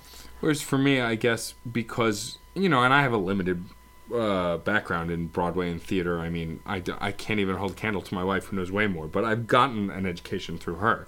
And from what I can sense here, that is all intentional, mostly, I think, because they wanted it to have that theatrical feel, and having that kind of basic, through line allowed you to focus on the lyrics, which in theater and in Broadway, especially if you're going to a musical, you want to focus on the lyrics because that's where you're going to get the story from. You get it from what's happening on stage as well, but the lyrics tell the story, and I think that's what this was designed to have happen here, was for it to tell the story. Yeah, these bitches regular, and they smoke regular. If these bitches bad, then bad bitches regular. I mean, I maybe even that's just their idea of saying, like, hey, there's a guy walking down the street, and he's just noticing a bunch of people that look like carbon copies of one another. Right. So this is their way of, that's how the texture is being used. And after all, why should the foundation be any more diverse? Why should it change up if, after all, he is literally talking about the subject of sameness? Yeah, I mean, it does seem to make sense for the structure. Okay, let's go to track 10. Say it, John. Something that I want. So this is Something That I Want without any of the vowels. And this song, of course, is there featured... is one vowel, I, but it's a word unto itself. Because it was Yes. a word unto itself. And this is featuring Saba. And this one is another short song. It's on the shorter side. It's about 1:51. And the instrumentation here kind of takes this weird kind of warping Well, sensation. I believe it began with a vibraphone. It did. And also some vocalizing effects and some diminished chords here, which sets us off in a interesting start. Sort of stutters and whines in the lyrics that have actually taken out the vowels, of course, just like the opening words. Something that I want, something that I want. So it's just slurred. It's all just mushed together. And of course, the line is something that I want. But without vowels, it's just a mishmash. It's a slur. It's a distorted. It's a MIDI file that got corrupted when he transferred it over into your computer. But it has like art in that texture screw up. I think anyone who's been following themes with us for long enough, or has a semblance of English major in them, will probably know exactly what this is getting at. But let's just read the verse to lay it on thicker. I just totally want utopia to surround my conscious. so I can give a fuck about the fabrics that I found in my closet. What's so bounded by sound is that her word never left me. While the departed all counted sheep, I'm busy counting my blessing. Unc has been on house arrest since his release. Just found him dead in his sleep. Damn. Wait, this open your soul and your soul intent, it's totally legit. I go throw a fit I owed unto him. He wrote it from the pen. You called on weekends. I pour out to sip if I drank. I know the Lord give and the Lord take, but he got me choosing between church and music, like Maze. Pray, that's what Grandma said. I bow my head. You still alive? You are not dead. I'm your pallbearer. And that's the blood that I wrote this with. This is very personal stuff. This is really dark, but also I want to acknowledge the very specific 90s reference to Maze, the rapper, who supposedly left rap because he found God. So it's an interesting wordplay here. Even when this kind of is going to a dark and very personal place, it's using some interesting wordplay, even in this disjointed instrumentation. It uses the latter half of that verse to, I think, again, explain the backstory and how he led to this conclusion and his current desires, which he really lays on the first two lines there. This is, of course, Saba rapping this. Right, but which he lays on those first two lines, I just totally want utopia to surround my conscience so I can give a fuck about the fabrics I found in my closet. Yeah. The idea that, of course, something that I want. There's something, but you cannot put your finger on it, because really, what can give you utopia in the end, especially if you're coming with these dark and inner demons? Something that you want is really just something to make life, not even like a little better, but just something to strive for, because you're coming from such a dark place anyway. And also this idea of wants, and that clothes in your closet are just things that are, in essence, unimportant. You don't need clothes to live, technically. Well, in retrospect to how this track goes about a death in his family, he wants happiness to be in his mind so he can actually care about what I assume to be the suit he's wearing to a funeral. Yeah. Like he's got it. He's just messed up. This is just, I'm messed up and I need to be someplace better. And then once we get out of the verse and back into the hook again, it's that same distorted vocals. You know, the instrumentation and the actual words themselves are being distorted by the way this is mixed. It's a very interesting style to kind of put the framework of this song in. And the funny thing is that much later here, when he does get toward the latter half of that verse, it's considerably more forceful and angry than his tone in the beginning of the verse, when he's just saying, I just totally want utopia to surround my conscience. He really is hopeful here, and he has a very beautiful tone, this nice tenor range here. But then toward the end, as he's saying, I go throw a fit, I owed unto him, he wrote from the pen, and it's just so much more. It's there's a lot more darkness. The music, and it's a lot more visceral than it's made out to be. Yeah, and it's that numb place. It's a good representation of that numb place you get to when loss gets to be too much. And then musically, this also reminded me again of Flying Lotus here. A lot of that type of drum work, again, the acid thing, and then also at the very end, the smooth jazz keyboard, which, well, I want no shortage of. Track 11, Go. This one features Jesse Boykin III, Mike Golden, and Joey Perp. And Lily Kay. I feel like there's been a new name every time. Yeah, it's there's just so much talent on this record. It's very interesting, the vastness of this collaboration. Go starts, I kind of defined it as a funky space voyage. It reminds me of, take some really kind of good modern funk and mix it with like the I'm blanking on his name, but the creator of the original Star Trek series. Gene Roddenberry. Gene Roddenberry, because he also wrote the song. That kind of feel to the original Star Trek theme. I didn't interpret that as much. I will say, though, that there was something very hypnotic about this track, at least in the way it began. Just with that thump, just with that bass, which started off very, very muffled, and it also, it started to just, everything else melted away around it. It just boiled down to just that thump. It's like not even really a heartbeat, because it's just a single thing. It's alone and by itself, and then the bass gradually starts to build the music back up again until finally it does burst out. Much more pronounced this time with the full-on funk section, the full-on disco section. I think this is where you were starting to get the Gene Roddenberry feel, but this is, I don't know, it just felt like a throwback to to funk or to disco with me. Again, quarterly, I wish this went more places than it did, but again, it's still very enjoyable. Even the lead singer kind of sounded like Pharrell Williams to me, which is never bad. At its core, it was another dance song, and you know what? I have to say, at this point, we're getting our third dance song from this band and this album. I like the way they do dance songs. Unfortunately, a lot of the dance songs we've covered in the past do have a very repetitive nature. Here, even if at its core it could feel a little repetitive or predictable, it's still way more enjoyable and engaging than a lot of the other pop dance music we've covered on the show. This is the first time I'm actually disappointed on the album, and that's because it's not doing something completely different or completely familiar in a very different way or anything like that. This is just a quality track, I guess. This is just really, really good at what it's doing. But it's not doing something out of left field, like making it a minute and a half long so its summation is great, or throwing in dark undertones, or screwing up in the actual playback. It's not doing that. It was more full of elements that I liked than the track as a whole. And don't get me wrong, I really love my funk and my disco, but again, it really didn't evolve. It had interesting perks about it. Like later on, the strings came in and they felt very cinematic. This beautiful fleck, like a slide to a vibrato. Absolutely loved that, and it made it feel very grand, especially for a track that, well, it is called Go, and really the hook is please don't go, don't go, don't go, don't go. But it's not actually about that. Those are the female characters pleading for these male characters not to leave them. And they go into the reasoning as to why they can't stay together. Like in verse 1, it ends with, "I'm gonna come back just to show you the air that you will never breathe without me." But the way it's presented, it's like the relationship in this case is a little bit too suffocating. While in the second verse, you remind me of one of those girls, or should I say one of those hoes, where you could be a playmate girl, centerfold, in the mirror working on your magazine cover post. It sort of sets up as like he's in a plastic relationship, a fake relationship. It's about, sort of distancing yourself from the bad relationships in life. I mean, it does also, this is the first time on the whole record we get the title track. There's no title track, but we get the title in this track. In the outro, they just repeat Surf's Up, which comes up in the verses. And it's this idea of kind of cruising away from what the problem was. Yeah, getting away. Escape. All in all, the song does have a fun party vibe. I think it comes across as kind of a little superficial on the surface.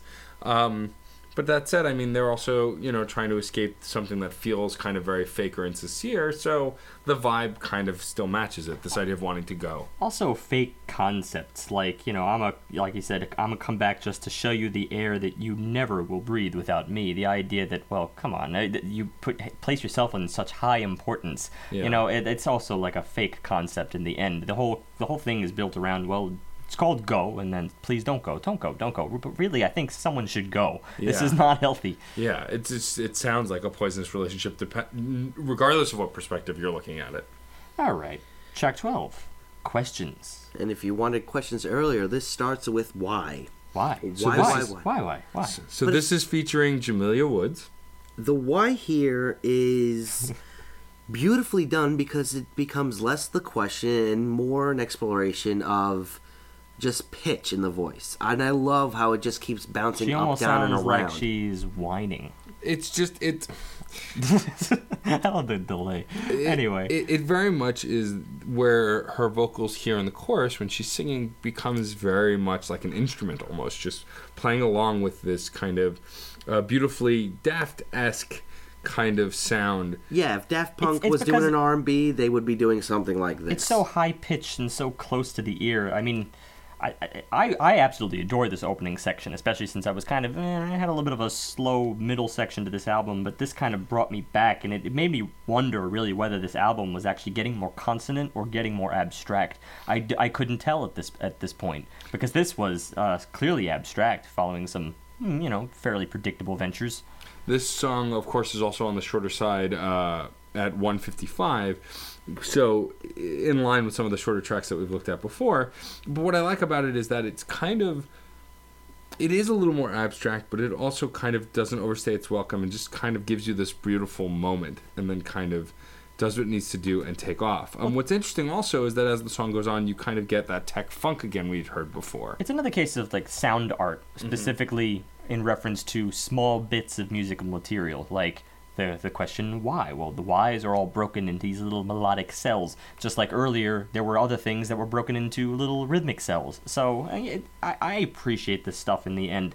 And over that we get kind of like a staggered beatbox here, and then finally we come back to the whys. That's the main chorus.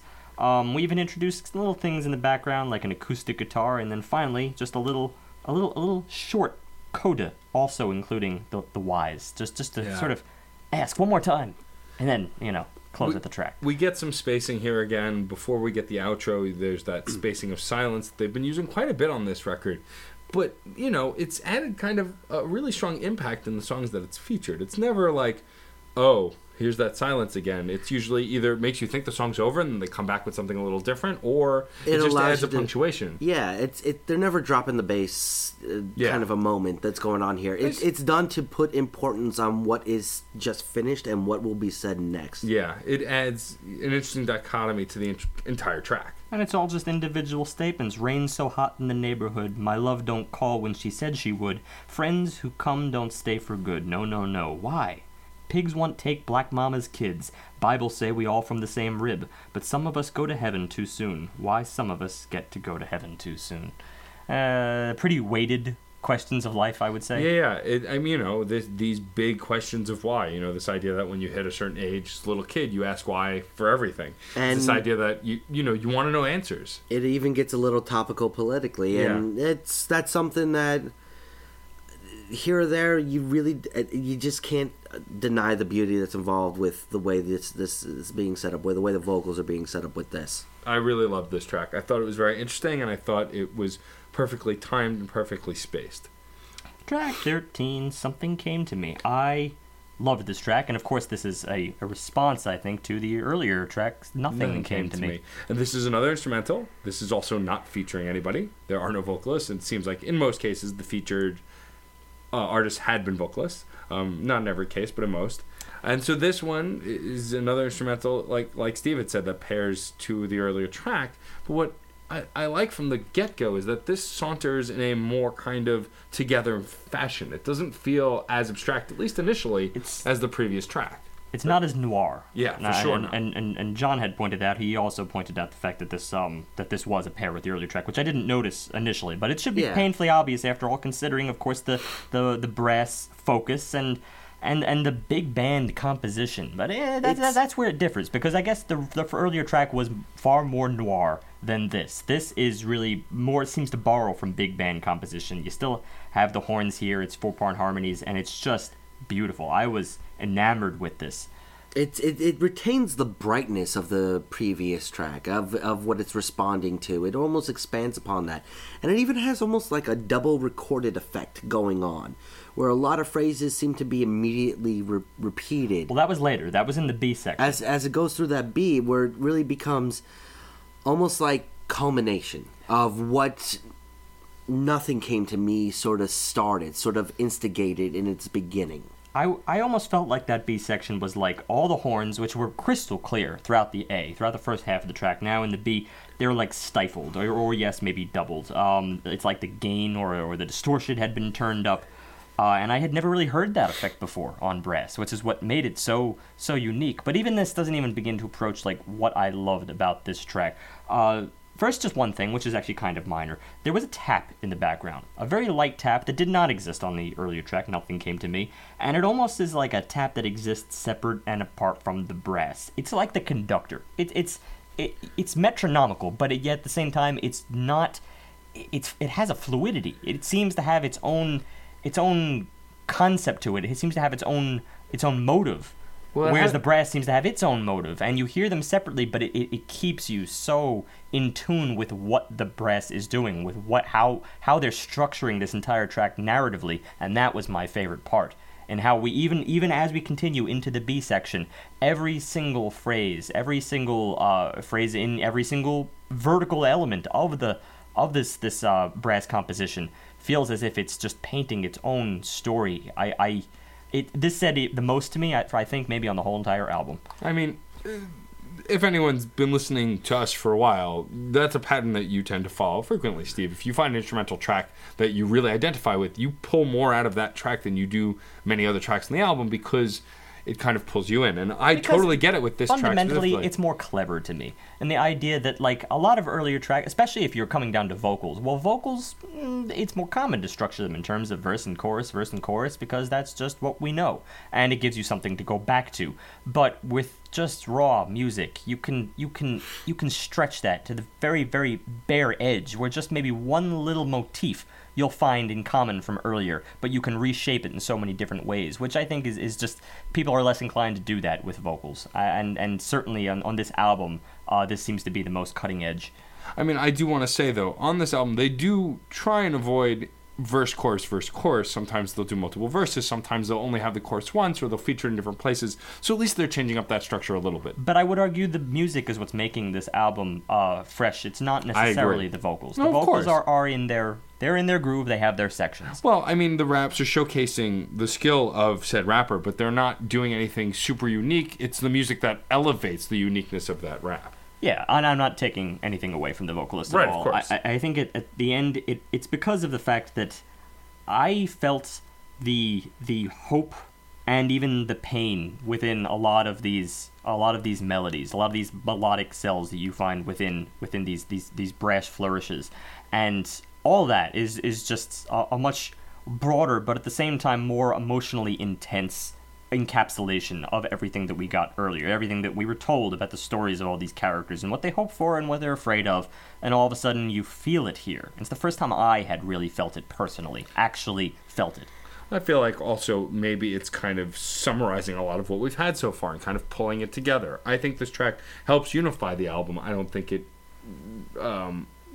I don't feel it's more emotional. I feel like it helps engage in the emotion that had been kind of scattered throughout the record. You want a fun one? At the very, very end of this track, there actually is, yeah.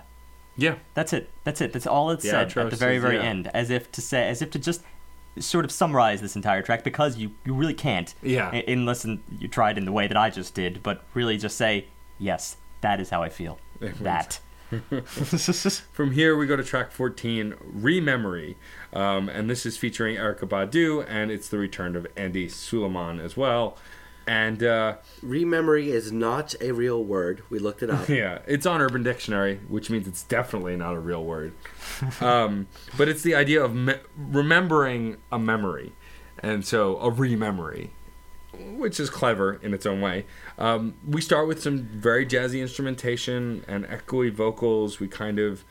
It's bright. Yeah, it starts off very bright, but there's a subtlety behind it as it's going through these movements, using these tones again. The horns are doing a lot to lead the way of what this track is doing, but there's a bass in the background and short little snippets being thrown throughout this track that do a lot to really promote the idea of subtlety. That does a lot to promote what the rapping's doing. Absolutely. I was mostly on board with this track, but it had kind of drifted a little bit back to me into the position that I was in toward the middle of the album. The idea that, well, it's an R&B soul thing, seems to be a little nod to the 90s. It was very smooth, it was very enjoyable. I do, once again, really, really love that keyboard sound in the background. It didn't introduce anything new to me. But then again, to be fair, I felt very similarly right after the earlier track, Nothing Came to Me, which was full of brass, and I raved about that. And it's just you couldn't bring me back from that state of ecstasy. But in this case, for me, I got some really solid ramping from Chance. Yeah. Oh, take a break when I break my leg, save the day when I take her hand, and she break my heart, and she take an arm and leg and a car and the kids. And the court's taking course on me, and of course I'm remorseful, but more so for the kids forced to use Morse code. Poor souls ain't got no voices. Take a disco nap when disco's dead. And the word goes live, and I fix those heads. And the disc goes flop, but the track don't skip. And the words don't jumble, and the milk don't curdle. And the cookie don't crumble, and the one-eyed man screams, Marco, this no joke, this code red. Too late. The blind townspeople finally found people. Kingdom come, freedom reign. See what I'm saying? Took his name. Who got that hook up on that Peter Pan? The book is broke, he shook his hand. He's solidly spitting this stuff out. That's great. It's really enjoyable. It's great stuff. And content-wise, I mean, this is very clearly about a divorce and about what the burden it puts on children, on your finances, on your life in general. And it's very interesting way it's phrased, but it's clearly about that, and it feels very personal in this moment. I especially like that second verse. Young man, lay your head down. Tell me of your day. Rememory, you'll say. Chancellor, baby, you're uneasy, I can tell. But in your way, you're on your way. Rememory, you're safe. And that's sang by Erykah Badu. And yeah, this song is very much dealing with the pain that goes along with this kind of huge life moment that can make or break you. And what's even more interesting is that there's kind of, before Erykah Badu sings her verse, there's this kind of static that comes in that spaces the track, and you've also throughout the track got this kind of wailing trumpet. It adds this dissonance to the whole track, kind of giving also instrumentally an emotional backing to what's being sang or rapped here. Yeah, and that brings us to track 15, Sunday Candy, which is also featuring Jamelia Woods for the second time. And here we're kind of back to the theater piano a little bit. So yeah, we get some bright piano to intro the track. This song, instrumentally, and I'm sure Steve will go into it a little more in detail, but emotionally is kind of dripping with positivity and happiness. Overwhelmingly so. It has a lot of old-timey piano ideas associated with what's going on right here. It's very upbeat. It's very much the higher scale. Register, just kind of like repeating those piano chords, dun, dun, dun, dun. Okay, you're ready for the show. People are going to break out the scenery and all that. I don't know. Even during the hook, it goes into like a full choir piece, like religious experience style. Yeah, it gets really, really fast. This track, honestly, is more like a shebang here, and it really does feel, once again, like it belongs kind of in a play. That's my only gripe with it, is that at this point, well, okay, we've had two tracks like this, or that at least begin like this, and I feel like it's a strange move for the album. It doesn't feel like it really belongs with the music they've created. Well, but I mean, lyrically, the content of this track kind of takes solace in religion a bit, and so turning struggle and hardship into positivity through religion is a common theme in both just religion in general and in music, and so it's about his grandma. That's what it's all about. It's initially, about the love. At least. She could say in her voice, in her way, that she loved me, with her eyes, with her smile, with her belt, with her hands, with her money. I am the thesis of her prayers. Her nieces and her nephews are just pieces of the layers.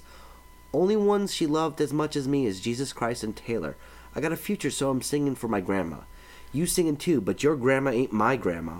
Mine's is handmade, pan-fried, sun-dried, southside, and beat the devil by a landslide. Praying with her hands tied, president of my fan club, saying to her something told me I should bring my butt to church. And I love that. I love that. It's very sweet, and it does emulate this kind of religious tone. And I mean, he mentions Jesus, he mentions church. It's the idea of how church and the love of his grandma and all of that life kind of culminates together. I've been praying for you. You're my Sunday candy. Yeah. I just love it's all about the wholesomeness. It even goes into, after that first hook, it goes into that hip hop scat idea that they had earlier of the back and forth kind of synth scat, and that second verse that comes in is more experimental, but it's keeping that same nature that they had earlier. It's all just emotionally charged, just a happy charged song. Like I said, it's a shebang. Yeah, I mean, even the bridge references Zion, the second verse references gospel choirs and Christmas. Like, this is not accidental that so much religious overtone was worked into this. It's important in this song, and I'm guessing to Chance as well. Absolutely. It actually reminded me of what I was talking about much earlier with the whole concept of Handel's Messiah, and the idea that really when Handel wrote the Messiah, he, come to think of it, was probably, considering he actually premiered it inside like a more of a secular place, like a concert hall in Dublin, Ireland. he actually had this like idea that he was going to make people better as a result, and sort of bring them religion a little bit in like small doses, and then maybe they would be like, yeah, maybe that's maybe I should feel this way, because there's a lot to be depressed about, certainly in 1742 Ireland. So they turned to religion, which is why Ireland is known as such a really, really super religious country today. But still, it seems like this is the kind of the concept here that, well, if there is at least one thing I can go back to, it is religion. At this point on the album, considering he's already laid so much on the line in the way of, like, the things that are getting him down, the things that get just about any of these multitude of characters down, it seems like that's a natural place, at least, for this to end, because there was probably a religious tradition in their lifestyles. I don't know. It's a curious turn, but it's a natural one, I think. It seems like one of those core touchstones a child gets growing up, and he's really trying to explain it through his music, and everything's just working for it, because I just feel that wholesome happiness you get when you think nostalgically about a mother, a grandmother, the person who raised and reared you. Like that one cornerstone of your life really comes through right here. Yeah. Also, rain down Zion, it's gonna rain. You better come on this house, because it's gonna rain. Rain down Zion. I feel like also this track, when paired with the next track, track 16, the final track, kind of wraps up the album with some positivity and some hope, which I think this album really needed, because it did go to some really dark places. Ironically, it went to some pretty dark places, because again, I had felt from the musical touch overall, without looking into the lyrics quite yet, that there was really a lot more positivity on this album, with the exception of the instrumentals that I noted. I felt it pretty sharply. So the final track on this album, track 16, is called Pass the Vibes, and this features Eric Butler, who is the vocalist on the hook, which is the only vocals on this track.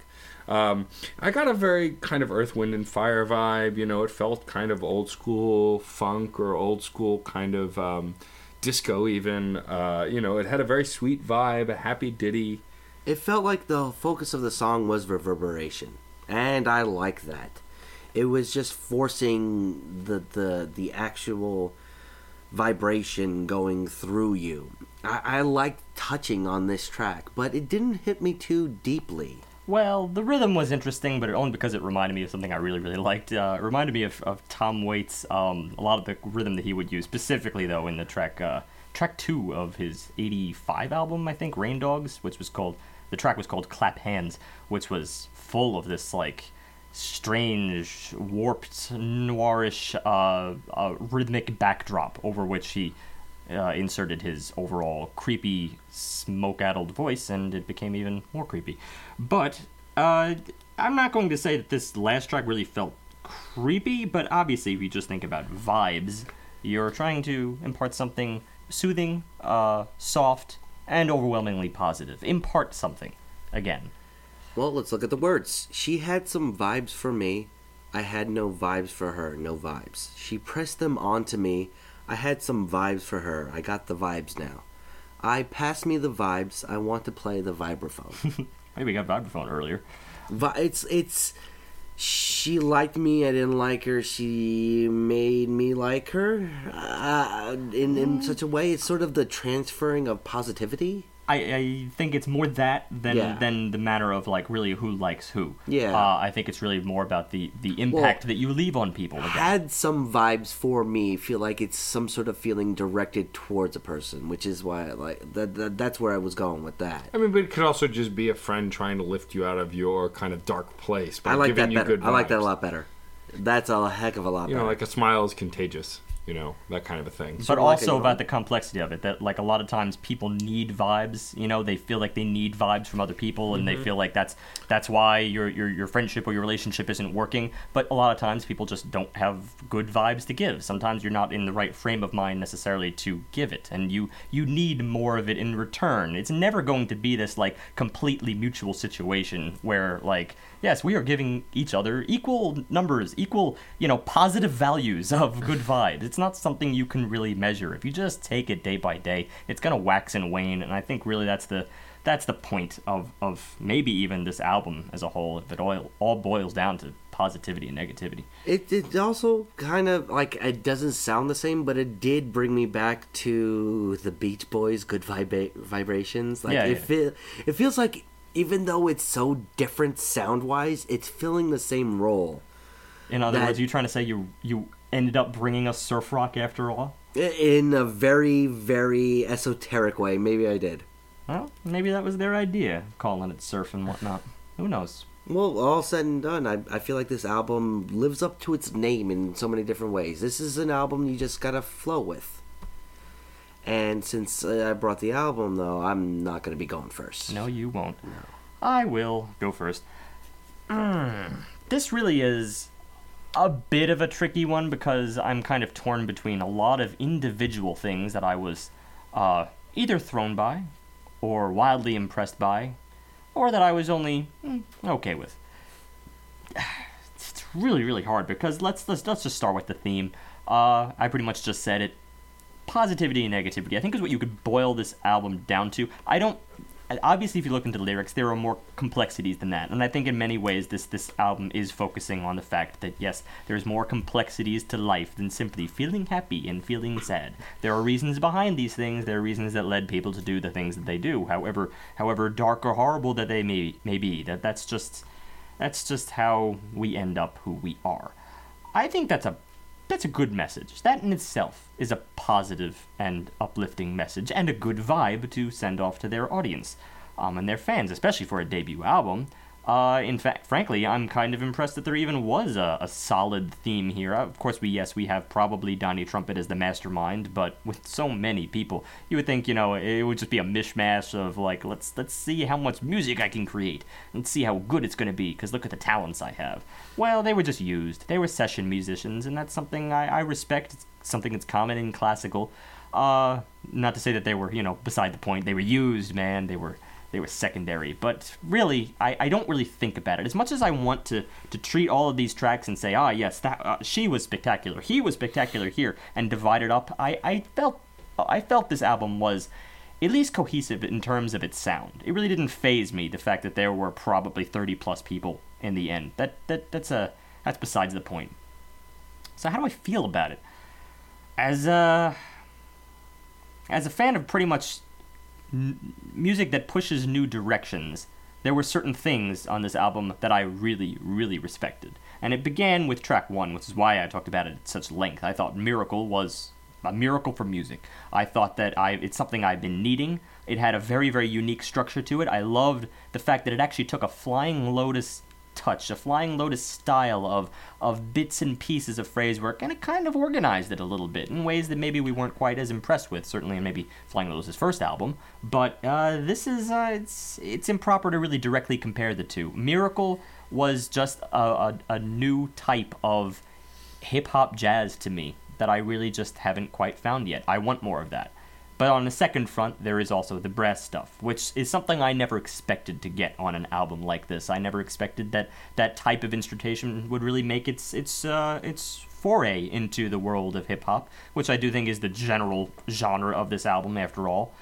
I have been looking for unique forms of brass work. I talked about them at length, why I love brass and the capabilities of it, especially back on the Beirut album, and I was sorely denied it on that album because I had come to expect that from Beirut in the past. Well, I'm glad that in our last album of the year, before our year in review, I got the brass that I feel I deserved, because I think that was really what music was about. You're welcome. That's right. Music should say you're welcome. It's so tough. I think that there's no way I can rate this below a 4. And I will actually give it the benefit of the doubt and bump it up just one little point. I don't think this is game-changing, because that's where I kind of left a lot of meat out as far as this album is concerned. It comes down to Miracle, those 2 brass tracks, Nothing Came to Me and Something Came to Me, and then within that there's a lot of good, but it's piecemeal, and then what's left are a few tracks of, it's 90s R&B, I'm familiar.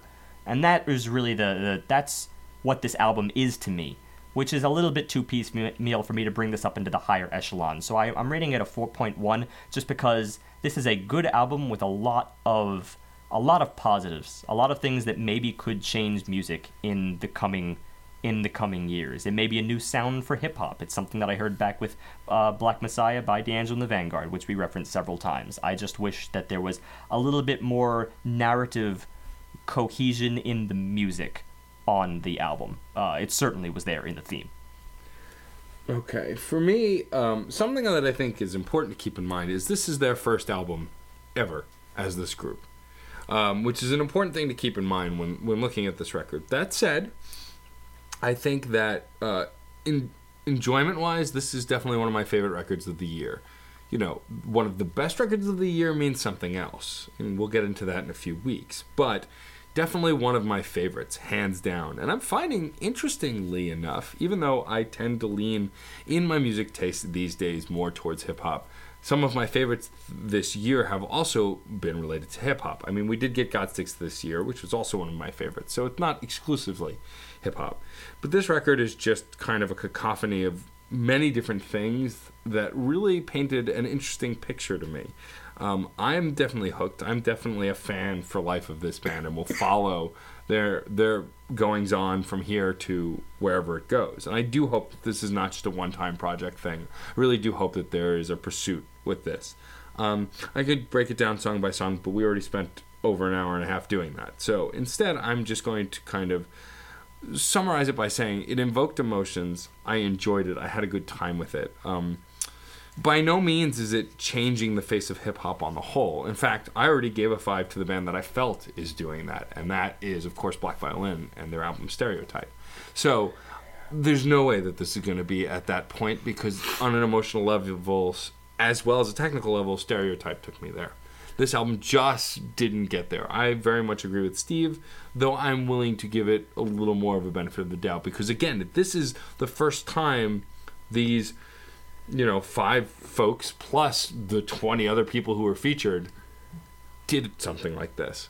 And so I'm willing to be a little more lenient. And also, again, I got a lot more emotional connection from the lyrics that Steve felt was kind of lacking, which is fair. You were looking forward to the music and it wasn't there, and I totally get that. So for me, this is a 4.4. It's not a 4.5 because it's not, like I said, 4.5 is approaching the upper echelon. That's reserved for other bands that have really kind of gone that extra mile. But these guys definitely had the capacity to do it, which is why I'm only keeping them a little bit below it. So that's where I land with this. It's by far one of my favorite records of the year, and I am totally hooked and will be continuing to listen to it. For me, one of the words that we brought up a few times was curiosity. This was a cerebral experience for me. I enjoyed just thinking about this music as I was listening to it and thinking about it afterwards. It was a bit of a challenge to do the review.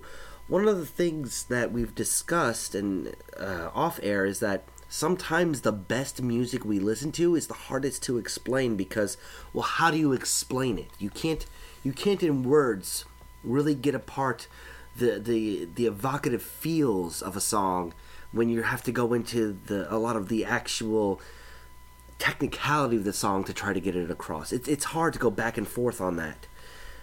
This was an album that, for me, I felt like I really could emote those different cerebral ideas. I really felt like I could get them across.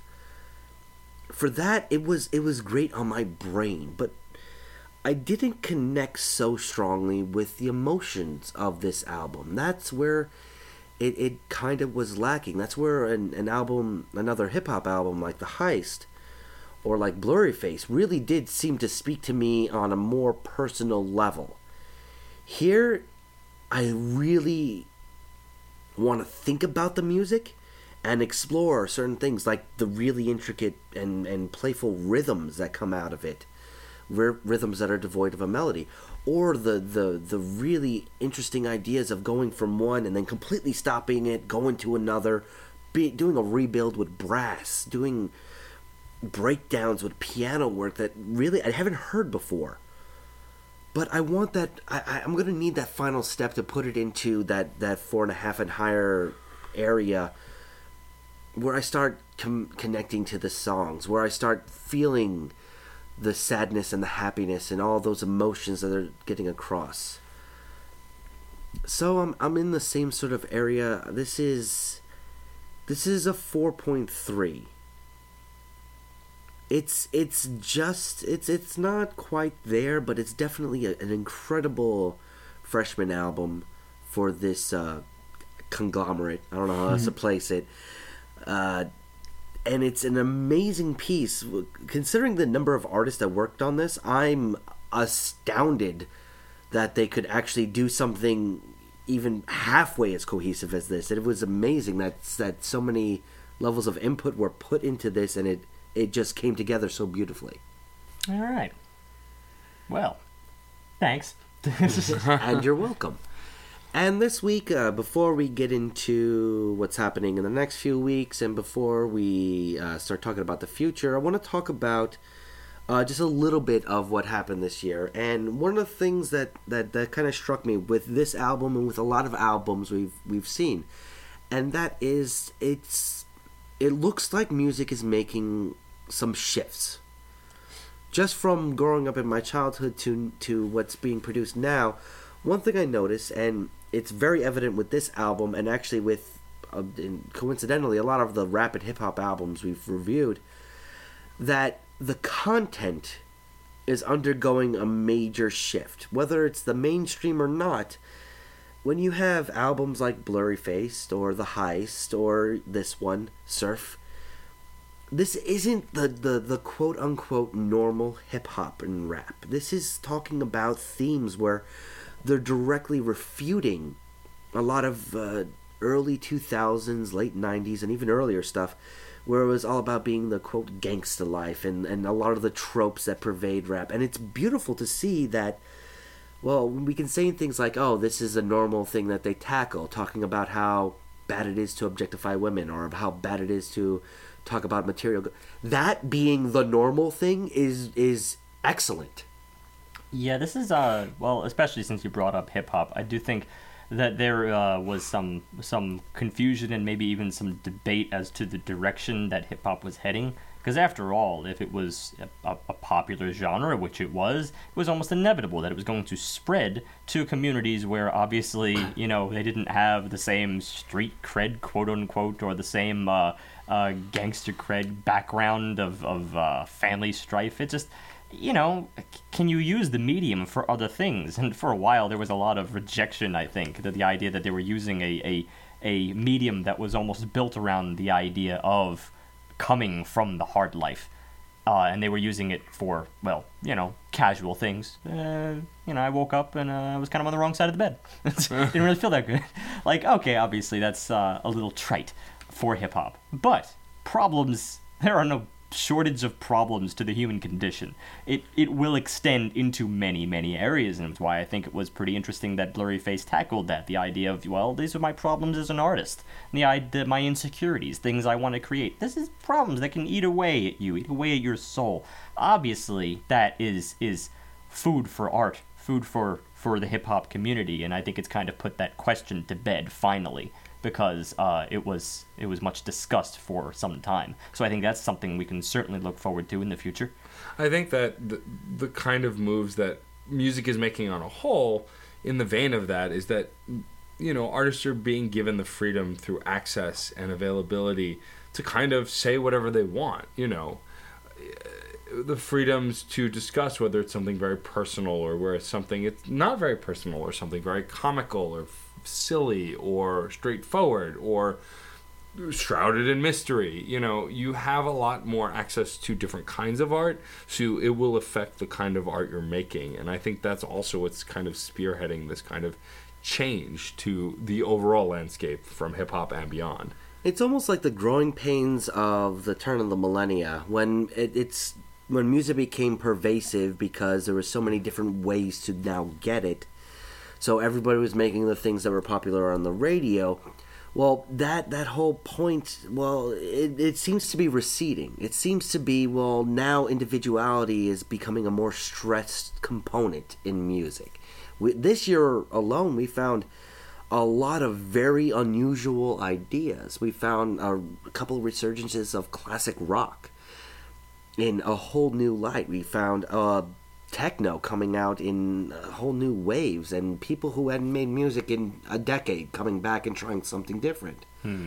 Or trying something that was new back a decade ago but now sounds completely different. It seems like old ideas are being revisited, but they're being infused with a lot of the new ideas I think the three of us kind of want to see. Yes and no. I still do have one gripe with, I think, the idea that the whole reference culture, and this has come up a lot within our discussions, and maybe we'll get into more of this in the proper year in review, but I will say that references, drawing from the past, to start with, is inevitable. Of course, people are going to draw from the past. It's just how we form opinions, what we read, what we enjoy, the art that we like, the people we admire. Certain aesthetics just stick with us. They become a part of us. But I do think we've created a culture, and this is where I want to really tread lightly on these words. I think we've created a culture where we have inspired the youth to say, well, everyone can be an artist. Everyone, to some stretch. If you have an idea, then you are encouraged to go out and pursue it. Overwhelmingly, that is a positive thing. But I do think there are some people who take this so closely to heart that they find that, well, art may just be a case of reworking the past. And there are infinite number of ways. You can break down music into a mathematical structure. That's just the facts. That's what we criticize a lot. And this comes up all the time, certainly in the artists that we reviewed. I think very exclusively we're looking at very, very honest and self-honest people. But I do think it's very possible within this culture, and I do think it happens, that people who want to create art just because they want to create art will find themselves sometimes caught in a bit of a loop of constantly reworking old material, and it will enable them to lack a self-identity. But because we have such a promotional culture, and we talked about this in, I think, episode 171 concerning hype, that can be a little bit of a problem. You're just going to become popular no matter what, anyway, regardless of whether there is content there. I don't really have a follow-up comment, so I'm just going to change the subject. Yeah, I'm sorry. We started out so positively, and then I ended up on a cynicism. Well, I will end us on a positive, because there's another thing I want to talk about that this album made me realize, today's album, that's also positive for the future of music. This album, currently still, I am downloading it as we speak on my iPhone, is free on the iTunes Store. Completely free. They still are not charging for it. Weird midnight drop. They got, I think, 500,000 hits on like the first day. And so I've downloaded it on my phone. I'm going to download it on my computer so I can put it on my iPod proper as well. Yes, I have a regular iPod. Don't judge. You can fit a lot more music on that. Anyway, I think that's also the inevitable future of music. I think that the days of charging for music is either going to get much cheaper or even non-existent. I really think we're headed in a direction where the money will come from the performances, from the experiences, the merch, the subscriptions. The idea of maybe artists CDs, will all have like a $1 a month subscription. I mean, we see it with Patreon now, where you can subscribe to an artist and they'll release a song every week or 2 weeks, and you depending on what you pay, you get access to certain materials. It's just, I really think we're going to get a more direct access connection to artists as we progress. In fact, one of my favorites, Flowbots, are doing a Kickstarter right now, so hopefully that'll be out real soon. If you say performances, though, that means that, well, as concerts have been, they will continue to be getting more expensive. That's also true. Which, well, would be a natural trade-off, I think. If you're going to be giving out your music for free and your studio work, then, well, to see an artist live would be a very special event. I mean, think about it. Save up. If you didn't have to buy, say you got into a band and they had 3 albums out, and you didn't have to buy any of them, but next time they come around on concert, it costs $50 or even $75. You might be more inclined to pay a little more for a concert ticket if you didn't have to pay for the work. Though I do not like paying $50 for a T-shirt. Well, that's something I'm never going to enjoy. Fair point. Especially because you can't even try it on then. So it's like you don't know until you get home. Am I a medium? Am I a large? Is it going to shrink? Exactly. That's important. Thank you, John. I loved making a point and then you changing the subject. Well, that's why you gave me that. I'm with him on this. John is presenting hard issues. I don't know what you're doing over here. I do have your Blink shirt that I don't gave fit you a long time ago. Yeah, because it shrunk on you. It did shrink on me. Perfect example. Anyway, so some food for thought as we end this week. We're going to start wrapping up.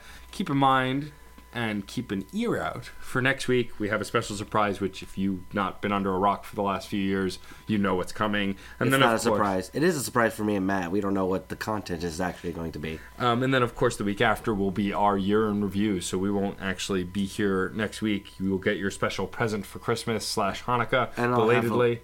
I'll actually get to have a week of just working my butt off. And then we come back the following week to wrap up the year as we always do, with the highs, lows, and everything in between. Before we close out, Steve, please read our reply. So we reviewed Static by Huntress. Correct, which was recommended by Jessica Vota, and she commented on our review. Yes, it was actually the same episode in which we discussed height, so a lot of crossovers here. Jessica Vota had these thanks to say. Hi guys, thanks so much for taking my suggestion. I was thoroughly impressed with the level of research and enthusiasm you put into this review, and I really enjoyed listening to it. While Huntress is one of my favorite bands, I realize that for some they are a band that can be difficult to get into at first, so I really appreciate you making the time and effort. I first became exposed to Huntress live as an opening act for Danzig. I remember being very skeptical and even rolling my eyes during their first song on stage, as I thought how silly and over the top they were. But I quickly became drawn in by Jill's amazing and unique vocals. I quickly became a fan, purchasing their first album Spell Eater, and soon after that their second album Starbound Beast. You had asked during your review if I had a favorite album of all three. The answer is, I don't know. I find all three albums to be remarkable in different ways, but what's amazing to me is that despite the strong differences in each album, the core sound and musicality has remained consistently amazing. I do tend to wear rose-colored glasses when it comes to Huntress, so I was very glad to hear what you all had to say. Keep up the great work, and thanks again, Jessica Vota.